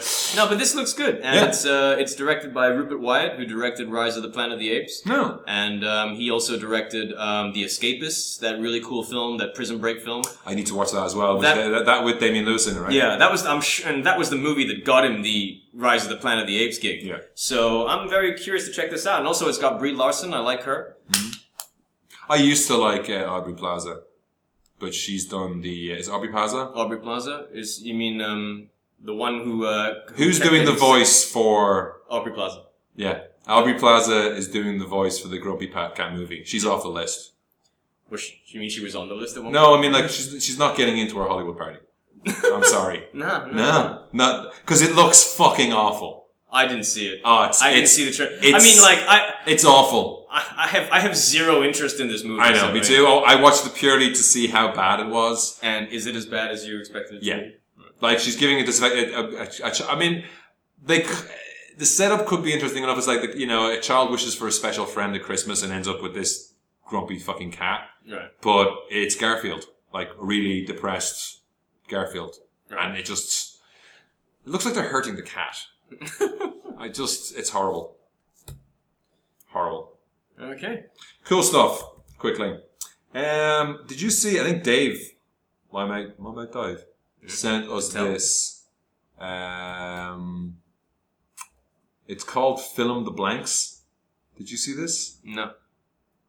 Mother fucker is lost because I have too many tabs open. It's essentially a website where they sell posters, but they have all the text font removed. All right. So it's just like Jaws is just like a big blue thing with a red thing on top. All right. Fill in the blanks. And you can buy these posters? You can buy these posters, yeah. Fuck you, Dave. So like they usually Fuck just have you. Like they have the poster, the most famous, the poster that the movies are made, that are known for. Like Jurassic Park is a classic one. It's just a red circle with the blocks where the text should be. Yeah. But it looks really cool. You son of a bitch. Fuck you, Dave. Like some of they've got 2 series of them. I can't find the page I had with all of them. Shit, I want the Empire of the Sun one. The Empire of the Sun one's good. It's Total Recall is pretty good as well. Oh, that's badass. Motherfucker, how much are these? I don't know. I mean, this is great radio. Tron is fantastic as well. Like they're just simple shapes with all the text removed. I'll post a link on the site and you'll see that when we go up with it. It's just really good. Oh, God. Mad Max one's pretty good as well, actually. 30 quid. It's not even dollars, it's fucking pounds. Fuck you. A poster that when you put on the wall, everyone who sees it will say, "What's that?" Huh? There's gonna be some dumbass who's like, "What's wrong with your poster?" It's like, get out of my house! Did the letters fall off your poster? Hey, what you got some bleach on the poster, is it, or something like that? Go fuck yourself. Get out of my house. Do you stick the letters on with Velcro or something, or how does that work? Hey, what movie is this? For those of you listening outside of Malaysia, that's a very Malaysian thing to say. Huh? I'm stupid. Bodola. Alright. You didn't get any cool stuff this week, no? No, there's a lot of cool stuff, but all the cool stuff I've been looking at are all fucking posters. Oh, okay. Yeah. And all the cool stuff always gets sold out really, really fast. Yeah. Although, if you guys do like posters, I highly recommend going to the Hero Complex Gallery and checking out their Imagined Worlds, the second part of their Imagined Worlds exhibition, where they're focusing on. I showed you this, I think, the last time you were here. Where they're focusing on posters that are inspired by the works of James Cameron, Peter Jackson, John Carpenter, and Christopher Nolan. Yeah. So, yeah, I got myself a In the Mouth of Madness poster. Nice. Because I cannot find an In the Mouth of Madness poster anywhere. It's like if you just happen to see, it doesn't even have to be a nice poster. It's just like, huh? In the Mouth of Madness? Yeah. And I really got to stop looking at these websites when I'm drinking. Yeah. It's really not smart. Has your DeLorean arrived yet? No. That's next year. That's next year. What about your Rocket and Groot? Next year. All next year. All next year. Yeah. You kind of know how to delay satisfaction, but not really. So, we got a good few emails because we've been off for a while. If you want to email us, you can contact us at podcast@mcyappandfries.com. There's also a contact us form on the website, or you can get us on Twitter. I'm at McNastyPrime. And I'm at GavYap. Our first email comes in from Lilypad, who says, "Can you sing the theme song from Frozen on your podcast?" No. Fuck that song. Lilypad, let it go. Yeah. Just let it go. I hate that song. I hate that song, and I hate the other song from that thing where it's Elsa? Oh, it starts at the beginning. Yeah. I was like, do you want to build a snowman? Yeah. Fucking hate that song. Like. But there is an Arrested Development reference in that movie. Is there? Yeah, where they're singing the love song when love is an open door. Because we're singing every song except the theme. And they're saying, like, we finish each other's sandwiches. Oh, okay. You know, when... Yeah. So instead of sentences. That's random. Yeah, it's totally weird. I was like... Because I was, at the time the Frozen came out, I was doing my mainlining of Arrested Development. Mm-hmm. Slime Bucket emails us to say, what's your favorite scene in the movie Ghostbusters? Slime Bucket obviously listens to this podcast. We've been talking about Ghostbusters a lot recently. Well, that's a tough one. I do like I've Been Slimed. Yeah. Just with the cigarette hanging off. Yeah. Off Dan Aykroyd's face. Dan Aykroyd's face. Yeah. I know the one part that... No, the cigarette falls off him, but also Bill Murray he just screams. Yes. That whole sequence of him just walking around. And Egon, like, running the PKE meter up the old guy and then poking him. I mean, for me, it's a tie. The first one is right at the beginning, before before they run into the Class 5 free floating apparition. Yeah. When Egon is sort of like, he's got his earpiece on and he's listening to bits, and Bill Murray comes up to him and is like, and slams the book down. So that would be the first one. The second one is when Rick Moranis has got that fucked up thing that Egon makes him wear, that there's like a colander thing on his head. And he's explaining what happened. And because he's got the strap onto his face, when he finishes his sentence at the end, he smiles and his face all like, it's like, then instead it was a giant slaughter. And you're gonna have to do something to find something like that. I tell you. And he smiles. Then that bit. But basically, I think my favorite scene in the movie Ghostbusters is the whole movie. It's a perfect movie. There's not a dud in there. Oh, and of course, the more you think about it, you realize all these bits is like walls at 37 precinct for bleeding. How do you explain that? Lenny. Yeah, that whole section. That whole section is just brilliant. Yes, it's true. This man has no penis. Well, that's what I heard. You can believe Mr. Pecker. My name is Peck. We'll get you a nice muffin basket. He says something. We'll get you a nice fruit basket. I'm gonna miss him. Cats and dogs living together, mass hysteria. Enough. I get the point. Yeah. So there's so many. There's so many great bits. It's like when we talk. Your This Fine Feast is the last of the petty cash. Yeah. It's just like this fine feast here represents the very last of the petty cash. Like, slower, chew your food. Yeah. We came, we saw, we kicked its ass. So many great moments. None of them are from Ghostbusters 2. No. Although Ghostbusters 2 has a lot of funny stuff as well. It's just that the film itself. Yeah. And most of those movements are Biscuit, or whatever his name is, Janosch. Yeah. It's like mood slime. It's like, well, so what else do you do? Well, we sing to it, we say sensitive, nurturing things to it. You're not sleeping with it, are you, right? Oh, you. It's always the quiet ones.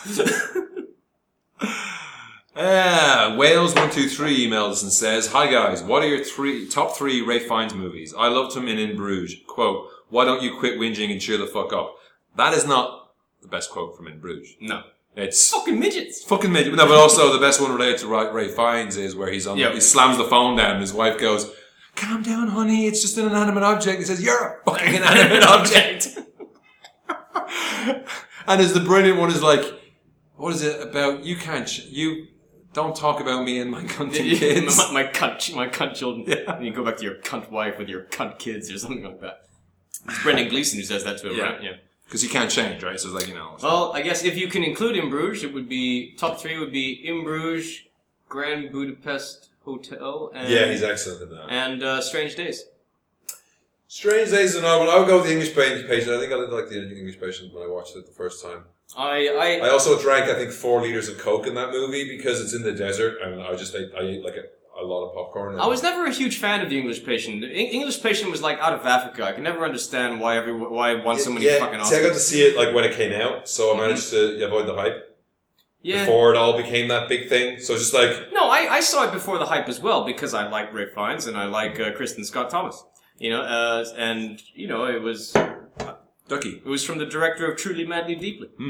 You know, at the time, you know, and then after that he was known as the director of The English Patient. Yeah. You know, but I really liked Strange Days, and I really liked him in it, because Strange Days was the first thing I saw him in after Schindler's List. Oh, Schindler's List? Schindler's List, yeah. He's awful in that. He's great. He's great in that, yeah. He's great in that. But to me, that's like too easy. Yeah. Alright, so like, since this dude brought up in Bruges, my favorites would be Grand Budapest Hotel, Strange Days, and Schindler's List. What, no love for Maid in Manhattan? I'm trying to think. No love for the Constant Gardener? Constant Gardener. He gardens. Constantly. Until someone gets raped. I still need to watch he's in, Coriolanus, I haven't seen that yet either. And I need to watch... Coriolanus. Coriolanus is how they pronounce it on BBC Radio. Coriolanus. Coriolanus. But he's also, there was a 2012 version of Nadia loves Great Expectations. So we watched the Ethan Hawke one, and we're going to watch the 2012 one with Helena Bonham Carter. Yeah. I really liked the Ethan Hawke one. So I have no desire to watch the Helena Bonham Carter one. I don't think Nadia. I enjoyed it, but I think Nadia wasn't impressed with her rewatch because it had been framed very much as a particular time, and watching it again, it's like which one? Ethan Hawke, Gwyneth Paltrow. It's very one. much a. It's such a 90s movie. It's very much a grungy 90s film for sure, but it's very much like around the same. It was after Romeo and Juliet, right? It was after Romeo and Juliet? Yes, it was after Romeo and Juliet. Because it's very much that ilk. Yeah, and Robert De Niro is completely phoning it in. Yeah. Like, completely. That bit at the beginning is like, some people say that the eyes are the window to the soul. He's doing this hammy shit when he's saying it. But even when he turns up, you did good. You know, he's doing I'm doing my comedy thing where I kind of nod a lot and, you know, repeat things quickly. Yeah. Ugh. No, but my favorite part of the Ethan Hawke one is before they grow up, when they're still kids. Oh yeah, yeah. When she's just an absolute bitch. Yeah. But I like that whole the way they handle sort of childhood infatuation. I thought that was handled very nicely. I never saw Spider. Which one was that? I don't know. He was kind of a serial killer or something. Did see Red Dragon? He was decent in that. He had those weird teeth and shit. Yeah. No, I mean. You know, I mean, and I loved him as fucking Michael Jackson in the Harry Potter movies. Michael Jackson. Harry Potter. No, it was Michael Jackson. He looked like Michael Jackson in those movies. I could never take it seriously, because every time he came on, it's like, why didn't they just get Michael Jackson?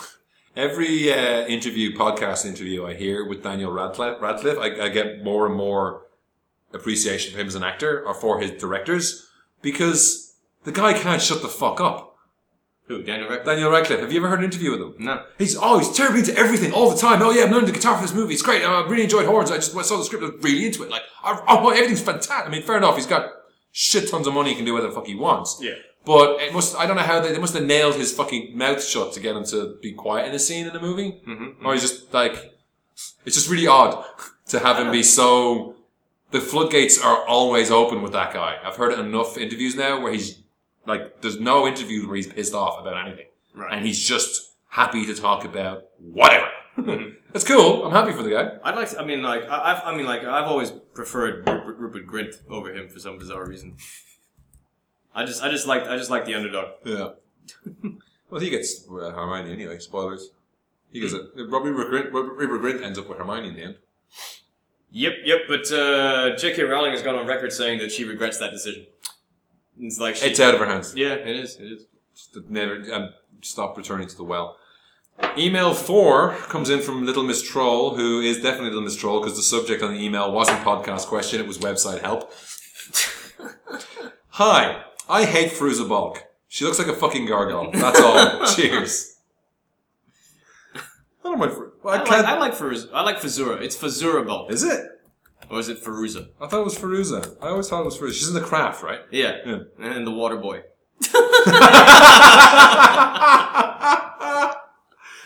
I'm trying to think. There was something she was in Gas Food Lodging.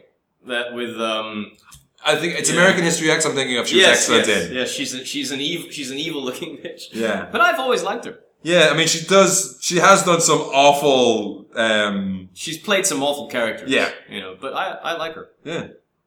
The Waterboy, yeah, Vicky Valancourt. She's an Almost Famous. Are you playing the foosball again? I thought she was a badass in something. Like, there was something relatively recently, she was kind of a badass. I haven't seen her in anything recently. Yeah. But, is it Fairuza? F-A-I-R-U-Z-A. Fairuza. Yeah, okay. Right? I balk at that spelling. Hey. I think it was definitely American History X left a definite mark on my mind before she did The Craft. No, it was after The Craft. It was after The Craft. Oh yeah, she was in there on the Dr. But she was a bad guy in The Craft as well. Yeah, she was the bad guy. Yeah, like Neve Campbell was the good girl in that one. She Squints McKemble. Squints McKemble. What happened to her? Neve Campbell? Lifetime movies. That Grumpy Cat movie is a Lifetime movie. So again, if you want to get in contact, it's podcast@mcyappandfries.com. Let's move on to reviews. mcyappandfries.com. Yeah, podcast@mcyappandfries.com. Oh, yeah, correct. Reviews time. Review time. We'll start with... Kick off with Interstellar. Okay, yeah. This movie's not 2001. Okay. They've done a good job with the marketing of this. It's all mystery and all that kind of stuff. What I can say... this is non-spoilery, obviously. Yeah. There's so much to not spoil about this movie. The trailers have given it a look, given it a kind of a feeling of like a grand effort on the behalf of mankind. Mm-hmm. It ain't that. It isn't. No, like the first third of the movie nearly is just showing you life's fuck. It's I don't think they say what year it is, but Nolan does a really really good job of building this world through small details. Right. Like John Lithgow talking about, like he barely remembers when there was 6 billion people on the planet. Uh-huh. There's like all the resources of humanity is purely put into making sure we have enough food. Right. McConaughey's wife has died because there wasn't enough MRI machines.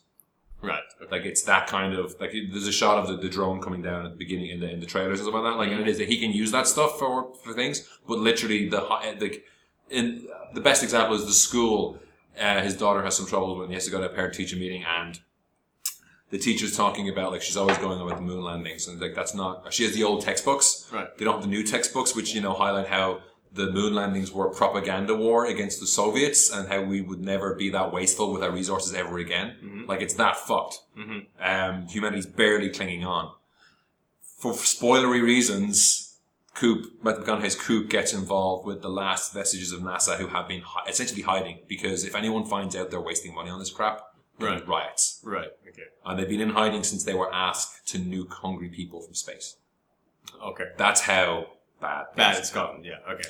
And it's not a star drive. There's an extra element to it. Mm-hmm. There's a stable wormhole near Saturn. Mm-hmm. The why and what it's there for and who made it and all that kind of stuff are up to the movie to explain to you. Mm-hmm. McConaughey is like they say he's the last. He's either born too early or too late. He was a test pilot, but that was just before things finished. Right. So him happening upon this group is very helpful because none of the other scientists have actually even been inside a fucking spacecraft. Right. Whereas he's flown one. So he has to make a decision. Is he going to help these people check it? They've already sent people through. Okay. They know there's possible places for humanity, new life for refuge for humanity, but they don't get much else back. It's just like a thumbs up or a thumbs down. That's all that comes true. Right. So they're going into the unknown. Himself, Anne Hathaway... Where's Bentley? Bentley's having a little bit of a career resurgence lately. Yeah. I guess he finally found some time to put the cocaine down and just... And David Gyasi, who turns up in a lot of things. I can't... Is he the dude from Rise of the Planet of the Apes? Is he a black guy? He's a black guy. Oh no, he's not the guy. Oh, he's in Dark Knight Rises. I was in Cloud Atlas. So he's not the guy I was thinking of, but he looks different in this movie than he does in real life. Alright, yeah, he's not the dude I'm thinking of then either. Yeah. But they go through and shit happens. Okay. And Jessica Chastain is on Earth. Yeah.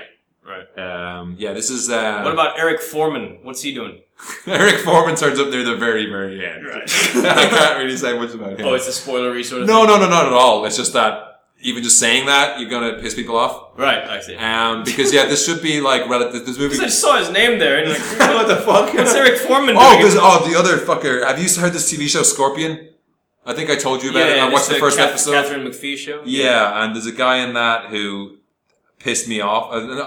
It took me out at the end of the movie because it's like a very small scene with the lead actor from Scorpions in. And I have nothing against the guy, but that first episode of that show annoyed me so much that just watching that, apparently it got better. Apparently, I don't know. The people who have watched it are either feeding me, like the second one wasn't bad. I'm gonna write a takedown of the first one.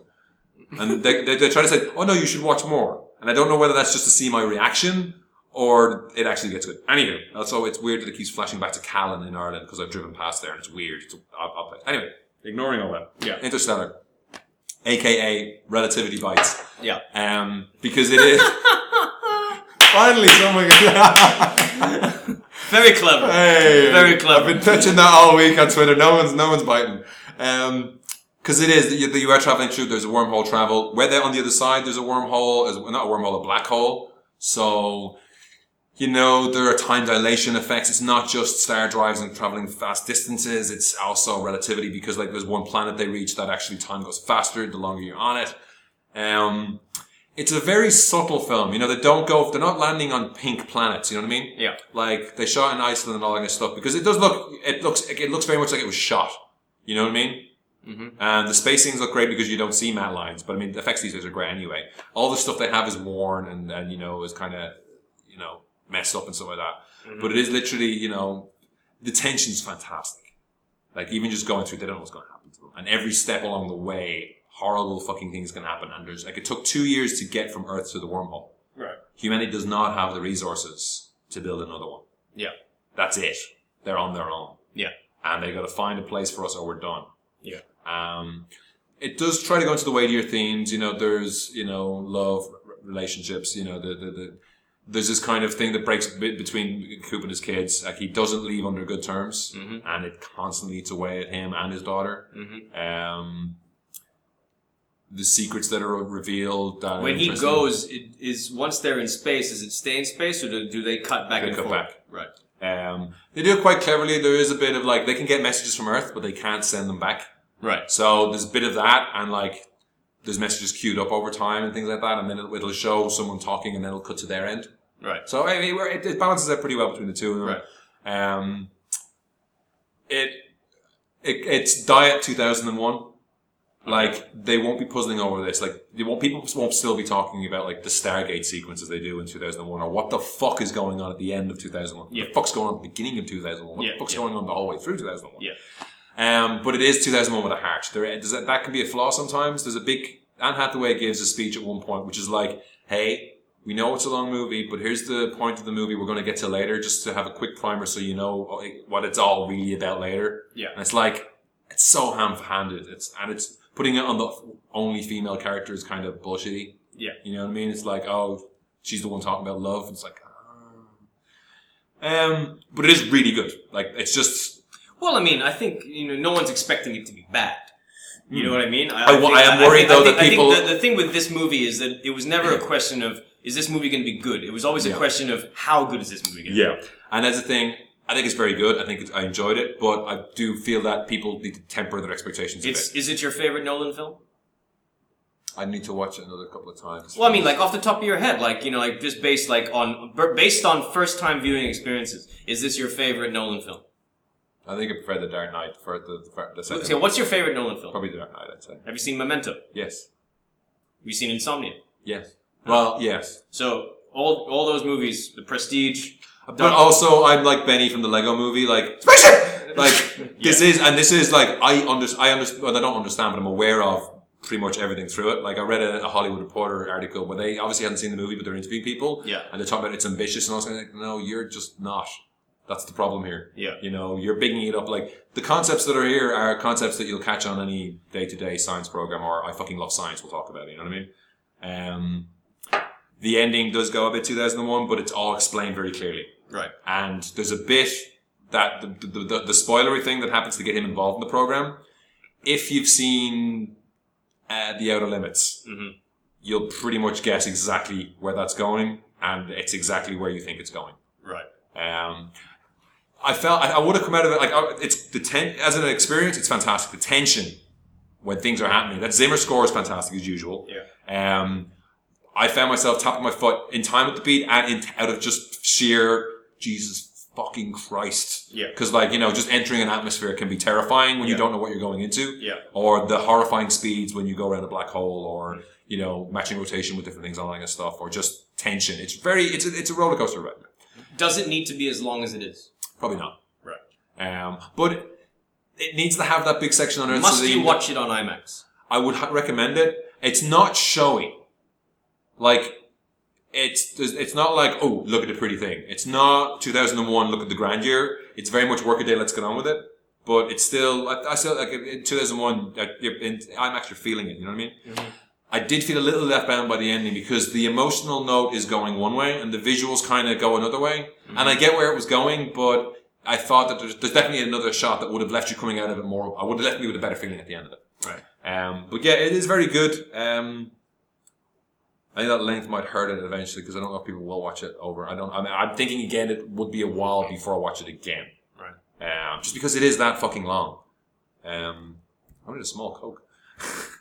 Still dying in the toilet like halfway through. Okay, cool. But yeah, Matthew McConaughey's great. And Hathaway's good, you know. When you see it, there's a certain actor that turns up and he's got a thankless role. Mm-hmm. And he does what he can with it. But yeah, it's great to see John Lithgow and Michael Caine on the same screen together at points. Oh, cool. That's cool. And yeah, I think it's an inspirational film in that, like, you know, we're gonna fuck ourselves up eventually. Let's get out there in space again, you know. Right. So it is cool. I highly recommend. I don't mean to seem negative. It's just that I want to prepare people to go in. Like, if you go in with the right expectations, you'll fucking love it. Right. But if you're going in expecting something that's going to be mind bending and all that kind of stuff, it's not. Right. Tell me about Joe. Okay. Yeah, I mean, just going back in time, this is, otherwise I wouldn't have anything to review, but I just happened to see this movie recently. This movie came out last year. And this was, the film Joe that was, directed, by David Gordon Green, who directed, Prince Avalanche and also directed Pineapple Express, also directed George Washington. This is, Prince Avalanche Express? No, Pineapple Express. Oh, yeah. Prince Avalanche. Sorry. And then I think it's Prince Avalanche, right? With Paul Rudd and Emile Hirsch. I think so. Anyway, if I'm wrong, you can fucking correct me at podcast@yapandfries.com. Yeah. And so this revolves around an ex-con by the name of Joe, played by Nicolas Cage, who meets this 15-year-old kid named Gary. And it's basically about their relationship and how Joe ends up becoming a very, very unlikely role model for this kid. It takes place in the sort of like the backwoods area of the Deep South, and this kid Gary, you know, I mean, this is the America that America never wants you to see. You know, like you really get a sense of how grimy and how backwards some of these places are. And this kid Gary just has a fucked up life. His dad is this guy. His name is Wade G-Dog. You know, and he's just your total like typical redneck bum, alcoholic, unemployed, just abusive, but at the same time very sad individual. And he just treats his kid like shit. He's got two kids. There's Gary, and Gary's got a sister. Who never ever speaks, and basically when we meet the character of Joe, he's basically helping out all of these sort of helping all these black guys by offering them work to sort of poison trees so they can knock these trees down and build strong pine trees, and so when we meet him, he's just manhandling a fucking snake. And it's a real snake, and as Nicolas Cage has said in numerous interviews, there's no stunt double there. That's just, I just thought I'd handle this fucking... the story, yeah. Yeah, and then this kid just walks in and is not afraid of the snake at all, and that's kind of how they meet, and he says that he wants a job, so he offers him a job, and then that's just kind of, their relationship sort of goes from there. Yeah.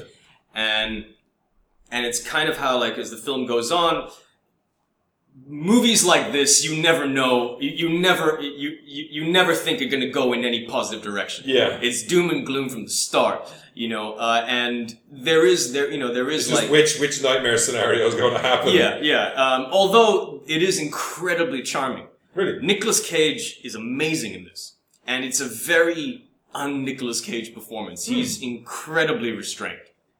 There's only one. I can only think of one bit where I saw Nicolas Cage, and there's this bit where he goes to see the hooker and he hates the hooker's dog, and the dog starts barking and he totally cages out of the dog. He totally cages out of the dog, But aside from that, it's a really amazing performance, but the thing that I loved about the film, it's a great film, by the way. It's a great film. The thing that is great about it, and is also very uncomfortable about it, is that it doesn't feel like anyone's acting. Oh wow! It feels very real. I was watching the movie and I'm thinking, who the fuck is this guy playing the dad?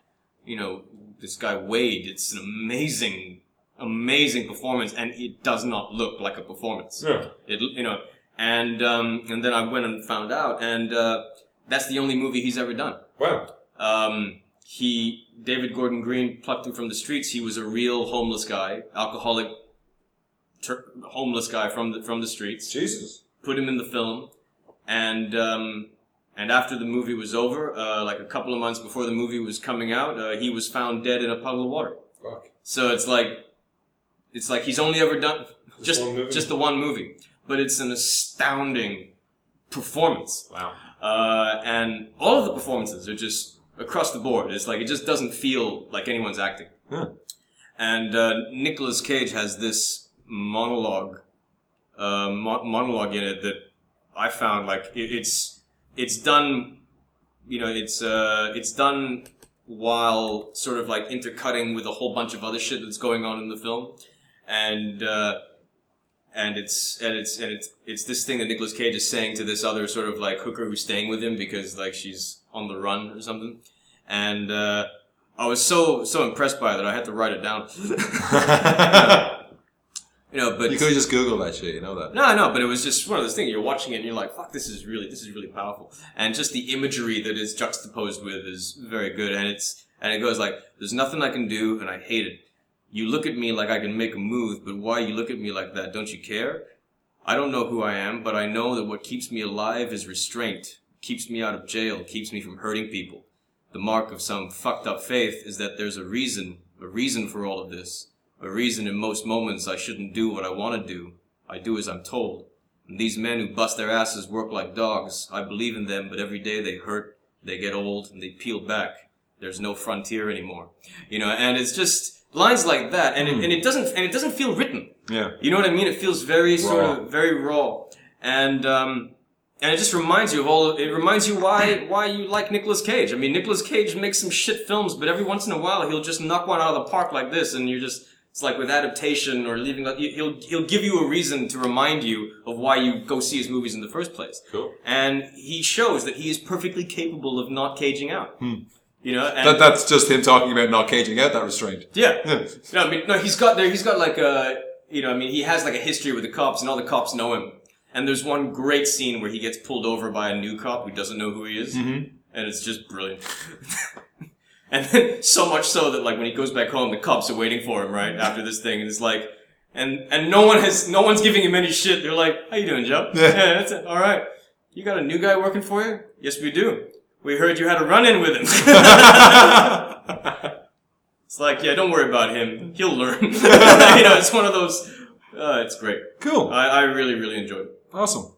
I mean, not sure if enjoyed is the right word to use, but it's a really good film. Yeah. It's your kind of relaxing art piece. Or reality art piece. There you go. Taking a hard right turn into the Kitty. Book of Life. I was going to do Big Hero 6. So, Big Hero 6 this weekend here. Won't be until January till the UK for some fucking reason. What you were saying earlier, you said it on cast, right? Or you said forecast. It used to be a Marvel, Disney. Yeah, I said it on the cast. It's just that the cast is that long. Yeah. Well, There's a lot to catch up on. I know. And if we don't talk about it, people ask us why we didn't talk. Yes. Or we'll know. You know. It was originally a Marvel property. I think I have one of the comics lying around somewhere. Because I think when it came out, it was at that point where Marvel was dabbling in manga, and I just basically bought all the first issues. Fool. Yeah. Yeah, well, now that Marvel's not a part of this, maybe you might be able to make like $10 on it or something. So, set in the city of San Francisco. Tokyo. Brilliant. It doesn't really need to be that there, but it's just a weird pastiche they have going on. It does go for some nice vistas, because the Golden Gate Bridge looks like is it Tonkatsu Gate? No, what do you call those gates that they have in Japan? I don't know. You know those big gates, those fucking big arch things. They look like those are the pillars of the Golden Gate Bridge, so it's kind of cool. So there's two orphans, Tadashi and Hiro, and they said Hiro's a genius already. Mm-hmm. He's just fucking around like in Robot Wars, basically. Which is, it's nice to think back to Robot Wars. I got a very space vibe off it. War bastard. That's not fair. That's not fair. So through and through, his brother. His brother introduces him to like he graduated high school at 13. He's 14 now. He's not really doing anything. His brother is enrolled in the local university and works with a load of geeks to build all sorts of cool shit. Mm-hmm. So he brings him there to try and get him to do something with his life, because all he's doing is playing these robot war games and gambling on them. His brother's working on this big Baymax robot that we've seen from the trailers of the big and like it's built to be as cuddly as possible, because it's supposed to be like a med bay robot. Right. And the cute little things that'll only go away when you say my care is complete, or my care is satisfactory, and it activates when you say ow, which is kind of cool. So he bangs his head and the fucking thing pops up. So there's some tragedy along the way, and Hero's cut off from a lot of his life and accidentally reawakens the robot and kind of starts getting back into life again. Mm-hmm. And part of that involves a project he worked on that was involved in the tragedy. Mm-hmm. And something's happening with that project that he didn't know about. Mm-hmm. And himself and the robot try to sort it out. The robot's hilarious. This is a great kids movie. I've got a feeling that it could be like Frozen for boys. The boys did like in a stereotypical way. There's no singing. There's a couple of fucking Fall Out Boy songs, but they're not, it's like we're having a montage. Let's play some Fall Out Boy. And like there's a stuff in the movie, in the trailers about like getting this big soft marshmallow robot to try and be Iron Man. Like he even has an Iron Man interface and stuff like that. There's slight hints like that. But there's also, it's called Big Hero 6 for a reason. There are 4 of the members of the team. Right. That kind of come to their own and, build a little relationship. And it's, I think it's executive produced by John Lasseter, so there is the Pixar twist. It's become such a trope now. Like, that it can't be as simple as it's made up to be. Mm-hmm. But that twist usually reinforces the emotions of what's going on. It does work pretty well. It works very well. Mm-hmm. It looks beautiful. Mm-hmm. Some screensavers all over the fucking place. There's this Kabuki mask bad guy who has like basically, they're not nanobots because they're there's some shots of like this Kabuki based bad guy who basically has like, it's like nanotech but they're big. You know what I mean? Mm-hmm. So it's all these kind of like tendrils of like constant, like the shitty robot arms from Matrix or the baby face. Yeah. Like that kind of stuff, but cooler. Mm-hmm. And there's a lot of cool stuff with that, or the way that interacts with things, and how the Big Hero 6 group get to do stuff and how they work and all that kind of thing. So there's very cool stuff in there. Right. But it's like, building a kid version of the Avengers almost. Right. I really enjoyed it. It's a really fun kids movie. It's plenty emotional affecting. There's some, I'm not sure, listening to Kevin Smith talk about like watching old movies and rolling a tear on shit. I think I'm reaching that stage as well, whereas before I'd just be like, fuck this kid shit. I'm like, no, I got that guy! Mm-hmm. Interstellar had me the same fucking way at times. It's like, oh god, human endeavor is over, oh god. But I really, really enjoyed it. It's funny, it's exciting, it looks great. It seems to be the Disney animation house style now is the frozen faces. They have that very much. There's one character at the beginning that's completely not that, which is kind of weird. He's like it looks like a Russian mobster, Oh yeah. But everyone else has got that kind of, that kind of. They look like they're made out of soft plastic foam. Yeah. No, I know the look. But that's fine. It's just that's the house style, and it works fine. Yeah. But it's cool. Voicing's all cool. Oh, I forgot to mention. It's still the robots, but never mind. It's just a cool, fun movie. It is quite funny. Like the bits that you have seen. The trailer's funny. Yeah. The trailer cracked me up. So. And there's a lot more interaction with Baymax that is generally funny, and with other people that's generally funny. There's a great character called Fred, who's essentially Jay from Jay and Silent Bob. Yeah. And there's some fantastic reveals about his life and stuff like that, and some of the Marvel tie-in jokes are there. Right. Stay after the credits. There's a very good Marvel tie-in joke I highly recommend sticking around for. Oh, there's a sting? Yeah. Oh, wow. Okay. Yeah, it's not something that leads into anything. It's set up like it could for something, but it's almost like Howard the Duck style thing. Right. But it's really, really funny. Okay. And even just like when they, this guy's a genius and he helps these people come up with their idea. Like it's based upon their tech, but also a power suit or something like that for each of them. Mm-hmm. And Fred's is idiotic. It's stupid. It's brilliant. Right. Highly recommend it. Bring your kids. There is weighty. There's a bit of death in this, and how dealing with that kind of stuff is. I haven't seen how the BBFC rates it. I mean, it gets a bit dark in the middle, and the kid is bummed about shit. Or not middle, but end of the first third almost. Right. I don't know how young kids will react to that. Right. Could be like, it's sad. It's not graphic in any way, shape, or form, but some themes sometimes can freak kids out. That's true. I really enjoyed it and finished off the animation stuff. The Book of Life is it's 2 weeks ago. I think it's just about finishing in Malaysian cinemas. Mm-hmm. I saw it. I really enjoyed it. Again, that was another prime example of the trailer setting me up to go left, and the movie actually went right, then left. Okay. There's a lot more to the movie before the Land of the Dead really comes to play. Right. The two Lands of the Dead. Mm-hmm. There's a whole framing device of these kids going to a school. They're the trouble kids going to a museum and then being told the Book of Life and the Book of Life. They're animated similar, in kind of a more stylized way than the Big Hero 6 characters. Mm-hmm. And then the Book of Life, the characters from the Book of Life are from this one particular story from the Book of Life are also there as toy statues. Right. And that's why the main characters in the main story all have this wooden kind of boxy look. Right. Which works really well. You can even see their fingers have hinges. Right. There's hinges on their knuckles. Okay. And it's a very cool kind of, not kind of a piñata, but like a wooden piñata almost. Yeah. There's a bet between La Muerte, who's the lady of the Land of the Living, which is where if you're remembered when you're dead, you live in the Land of the Remembered, which is where everyone parties all the time. Right. If, however, all your relatives, all your friends die, you end up in the Land of the Forgotten, which is Zabulba's place, which is Ron Perlman, who's great. Okay. And they put a bet on which of two boys will end up with this girl. Right. And that little girl, they're kids at this point, and that little girl isn't really into that bet. They don't know about it. Along the way, there are mythical badges, bit of cheating going on with different things, trips to the Land of the Dead, dealing with history of your family and your greatest fears, all that kind of stuff.